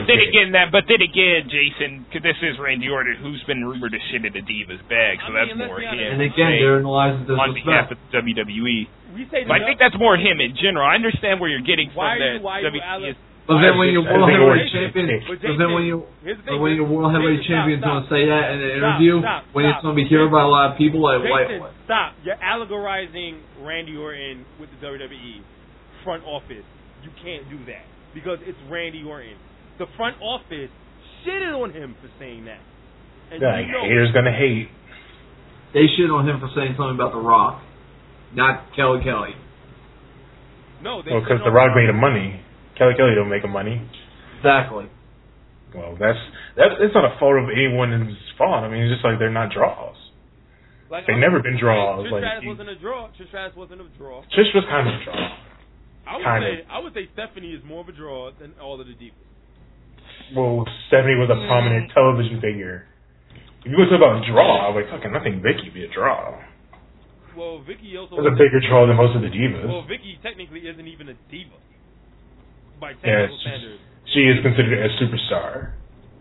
You know, I mean, she does divas photo shoots, sure, but she's a superstar. She is on that upper echelon of divas. Vicky is the. I think they just need to team up with Playboy again and start doing Playboy shoots. Still won't make her money because remember Ashley? Yeah. No one wants to see Ashley Masario in Playboy. I did, but yeah, that's me. As evident by the reaction she got on SmackDown when she unveiled her photo shoot cover. Why didn't Trish win? Like, why didn't we have all these other people who we wanted to see? Well, Trish never wanted to do it. Trish didn't want to do it. Melina said she never wanted to do it. I bet they do it fast. Because the whole locker room's already seen it. Because Batista's already been inside of it. He was like, it's pretty big in here. Like, how did Morrison fit in here? Was Mercury with it, too? Was that why you were called Eminem? Oh, shit. He did the Starship Pain in there. Yeah. Moonlight Drive. Spanish Fly. The neck breaker. The self-net breaker. The Hyatt. No, I'm not even going to say that. Oh, no. I stopped myself right there. That one was But, you know. I'd take a million Hayabusas over one John Morrison. All right, but to be honest, in all retrospect, taking a look at the Divas stuff and things like that, again, this whole give WWE Divas a chance thing is retarded. It kind of comes, yeah.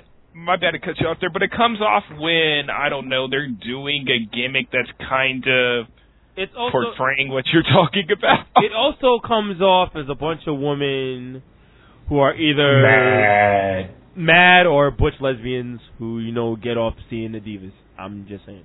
Dykey feminist. Which is fine. We as wrestling community, we as members of the wrestling community, do not discriminate. I don't know. Woman that looks like guys, I can't buy that. True, but it's, well, fucking I'm not fucking them, that's all I know. I'm doing have to sleep with them. Like, I'm sorry, if they don't take dick, they're useless. Well, Nicole Bass is already useless, so. I don't know. That's just me on that note. Territory. Like, I don't know where we go with that. Like, where do you go with that? You can't really segue into anything except what will be on the next IWR. Jason? And that will be us going over the Ring of Honor TV tapings that will take place this Saturday in Chicago. Wait. Why would we go over that? Like, why? That's important. It's their first TV tapings. Why not wait till it airs on TV? No, because we don't. It's over a month away. And not everybody's going to get it. Again, why don't we wait to get it on TV, bring in Mr. V, and do that? I mean, that is true. Yeah, any big shows. Maybe the PWG show will be out. I doubt it. 8 should be coming out soon. Well, the All-Star Weekend's out there. It's out. Yeah. It's been shipped.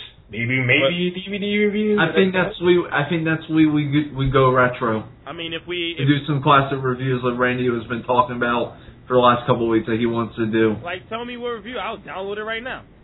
Let me see, because I just saw Best of the American Super Juniors. No one should watch Best of the American. No, that show isn't that bad, but god damn. No one should do that. Why not, and this is just an idea, go over the Summer of Punk? Ooh. I kind of don't want to see the Punk Daniels draw.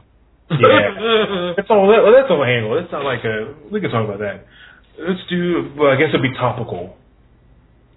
We can, Generation Next, I wouldn't mind going through some. We can go over the whole Summer of Punk. We can do the BDK storyline. That should take a couple of podcasts. Yeah, let's do that. That's never good. One of the BDK. We can also take a look at SCW if we take a look at SCW if we get the chance. Yeah, because this week's making new stuff. Battle Los Angeles is coming up. This week or next week on SCW is the highly hyped Dean Ambrose Seth Rollins match. If I can find Shimmer Volume 37 somewhere, we can do that. Wait, hold on. Shimmer Volume 37? Hold on. Yeah, that's the new one. I'm going searching. Oh, shit. I already got something we can do. Tag Team Turmoil has just gotten put up on Extreme Wrestling Torrents. What are you talking about? What? The newest the newest ROH DVD, Tag Team Turmoil from Richmond. Hold on. Let me take a look. Checking. I'm like, I'm just looking. That's all. Yeah. Okay, that's hilarious because that's something Deadpool would say. Oh, God. Deadpool's my nigga. Well, I don't think CJ would but CJ doesn't like really anything that has Davey Richards in it. But that'd be we would have to do ROH before 2006.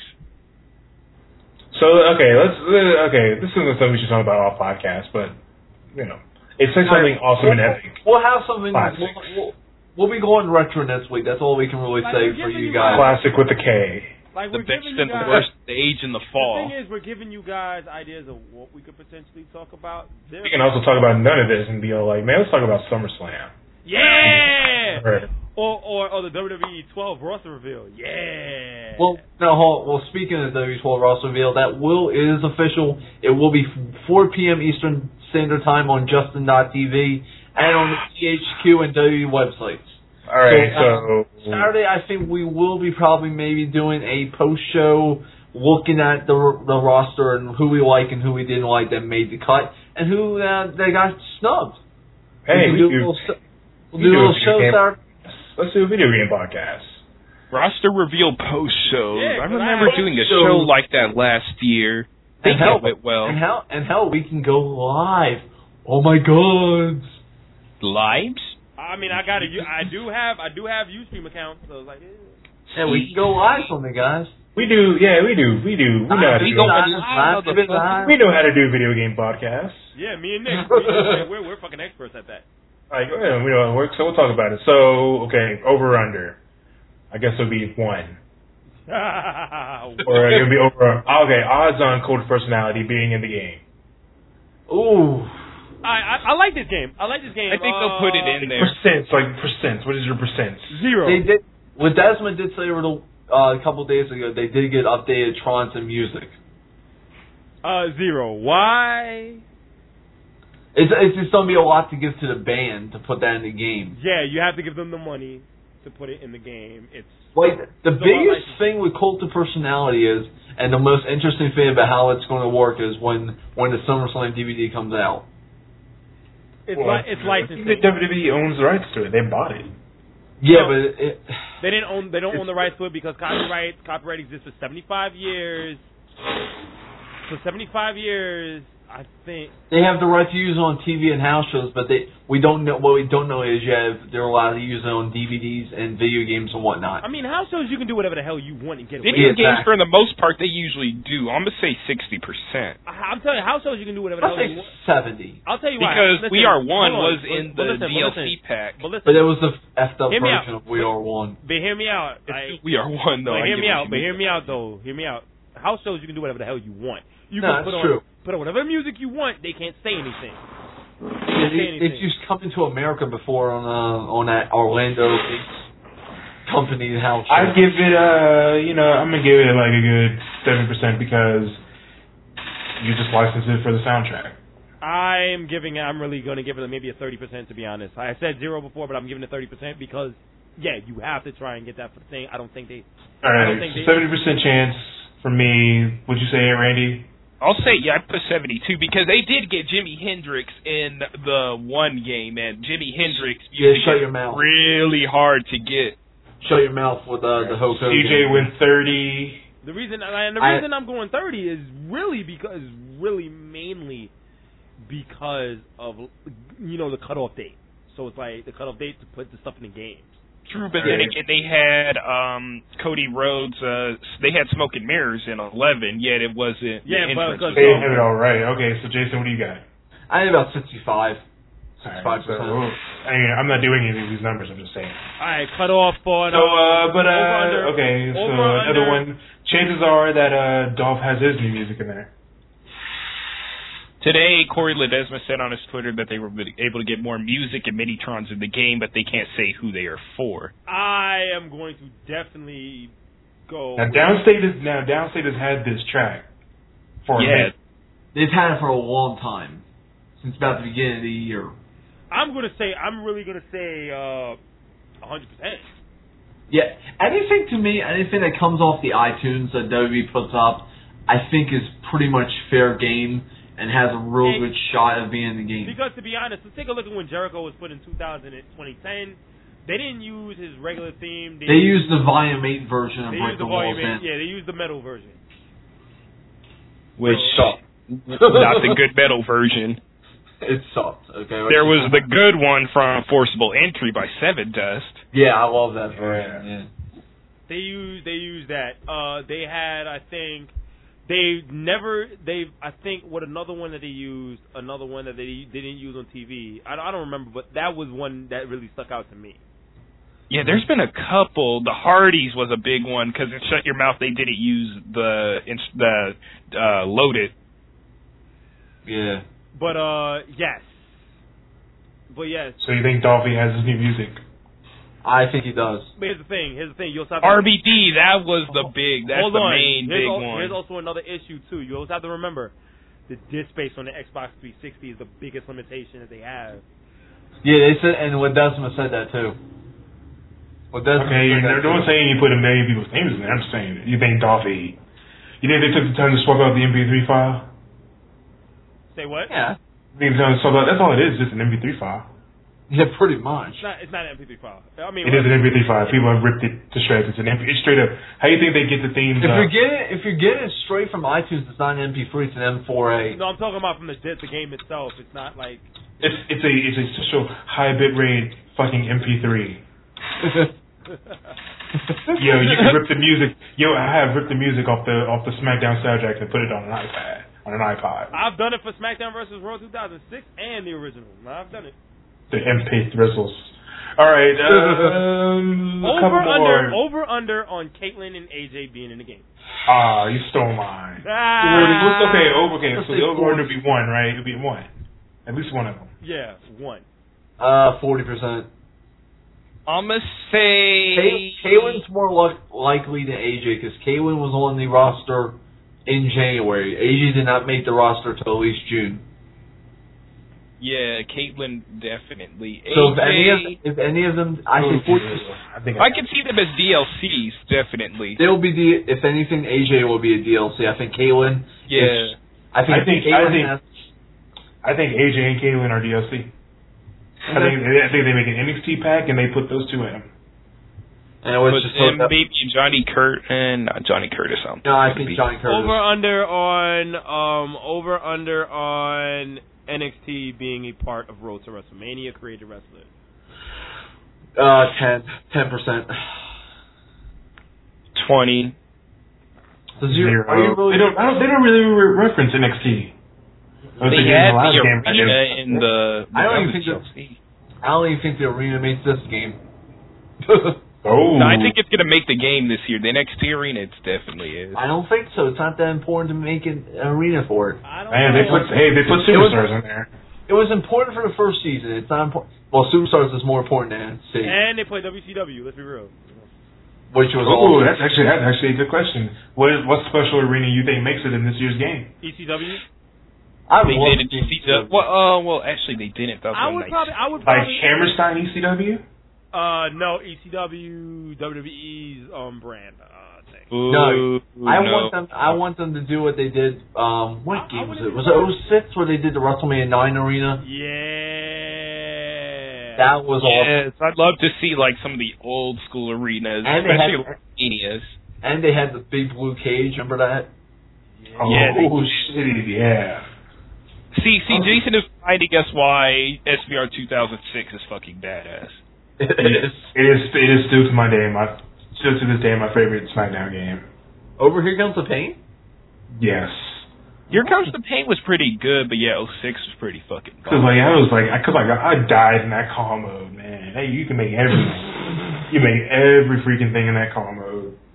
And it had that bootleg ass looking sliced bread number 2 before they got it right. Yeah, that took them a while. I think that to be honest, I think that. Oh, and SmackDown 06, the only game to have the Orton neckbreaker.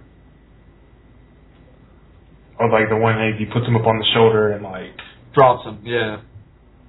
So yeah, because he never didn't start doing it again. He busted it out 2 weeks ago. Like what? I'll be honest. No, he'd actually used it way in the past, but yeah. Hold on. I think that what they might do if they do this, they might, put like some old SummerSlam arenas or something like that. Because let's be honest, there's a SummerSlam arena that was any good though. I'm trying to think. The one that they put All-Stars. The surfboard one I liked. The Highway to Hell one was pretty good. The one where Triple H came back, we had like the big circular Tron. Yeah, the one that they put in All Stars. Yeah. That's 98. But I always like when Madison Square Garden does the when they. I'd say. I think it'd be real cool to have like the Royal Rumble that was at Madison Square Garden though. Like the crowd was like right on the floor. Madison Square Garden entrances when they have it. It's always like They didn't do it. They did not do that one for SmackDown vs. Raw 2009 at all. Alright, here's what they need to really do. And this is one of the few things that final Legends of Wrestling game did right. Was they actually took the locations and made them arenas. Yeah, that's actually something. They do that in 11. No, they didn't. That they didn't make arenas. Arena-specific locations, like this is the actual building. Do you know how much work that is to put that in a game? Oh my gosh, they have to do work and program stuff. No. Hear me out. Hear me out on this one. Let's take a look at the NCAA games and the football games and the Madden games. Yeah, they do pretty good doing that. And they do a lot of places. I'm not saying doing every single big arena. I'm saying like keep it to like the big four, like Madison Square Garden, the Staples Center. Like get the WrestleMania arena looking like, the Georgia Dome. Yeah, exactly. Like the WrestleMania arena, the WrestleMania arenas usually do look like the WrestleMania arenas. But not as... there was one the 24 one, they didn't do the whole outdoor one was shit. like pretty bad. I can't remember which one it was. Like it would have like that epically like stupid long entrance walk. Like the music is like looping, where the music has to loop because it's so long. The 20. I think it would have been 25. No, either 25 or 19. 19. It's 19. All right. Chances are that I can finally make a freaking Psycho Driver. 0. Damn. It's getting close to it because they don't have to do like a throw in like the best you could probably slide. get is like if Tyler Rex is in the game and he uses that the bootleg burning hammer. Here's the thing about creative finisher though. Here's the thing about creative finisher that kind of you can do like triple shooting star elbow drops. So I still can't do a Psycho Driver. And then they reference all these moves names. They reference the package power driver. Still can't do the package power driver. Looks more like a Ricola bomb. Yeah, it does. So that is okay. That is a good that. question. How many moves would they reference that you can actually do in the game? I could go on my Xbox right now and put the names of moves that I've actually made. Like I'll be honest. Oh, here's one. How what's the percentage of Ring of Honor or other non-WWE promotions? The main talents big moves make the SmackDown game. References? I think. To be honest, they haven't done that since No Mercy. Was it? They haven't done that since No Mercy. And No Mercy. Yeah, really going well because that was built off of freaking Virtual Pro Wrestling 2. Yeah. Yeah. I don't know, man. Still doesn't seem like a good like Ricola bomb. I would love to see. I would love to see the rolling boot. The rolling heroes, elbows. Like I'll be honest. Like they got the sliding D in there last year. Like I tell you what. Oh yeah, the internal dream of Carino. Yeah. Yeah, my favorite thing is like one thing that we really need. Carino's is a sliding C. It's a lady. One thing we really need is a deeper road to WrestleMania. Yeah. I can really WrestleMania. Yeah, exactly. I was still lines are badass, but let me get my thought out. Let me get my thought out first before you guys go and think. I don't want to just go from the Rumble to WrestleMania. Where do you want to start? I want to start from yes, that's the ideal road to WrestleMania. I understand that. I would like to maybe start out from Survivor Series or something like that. Or go into. But then you have to go through like TLC. Like go into a storyline in progress, not just a brand new storyline, but a storyline in progress. Like just go in there and be like, hey. Well, that kind of kills the point of doing the storyline from the beginning. I mean, maybe start out with some intrigue and things like that, kind of like how Day of Reckoning does. I don't like really starting from the Rumble because it never really starts with you winning the Rumble. You never win the Rumble. Yeah, I remember, like, it was also in 2006 where, like, if you lost the Rumble, Vince would restart the match. Yeah. so you could win the Rumble. Yeah, you say, oh, this guy cheated. Comes this way. No, Rey Mysterio was in the Rumble one of the years. And if you lose, you have to continue. So, anyways, guys, that's the end of the podcast, the IWR podcast. My name is Clinton Bowman. I had just a slight connection issue. That was the end of that. So, we'll talk to you guys next week, and good luck and peace out.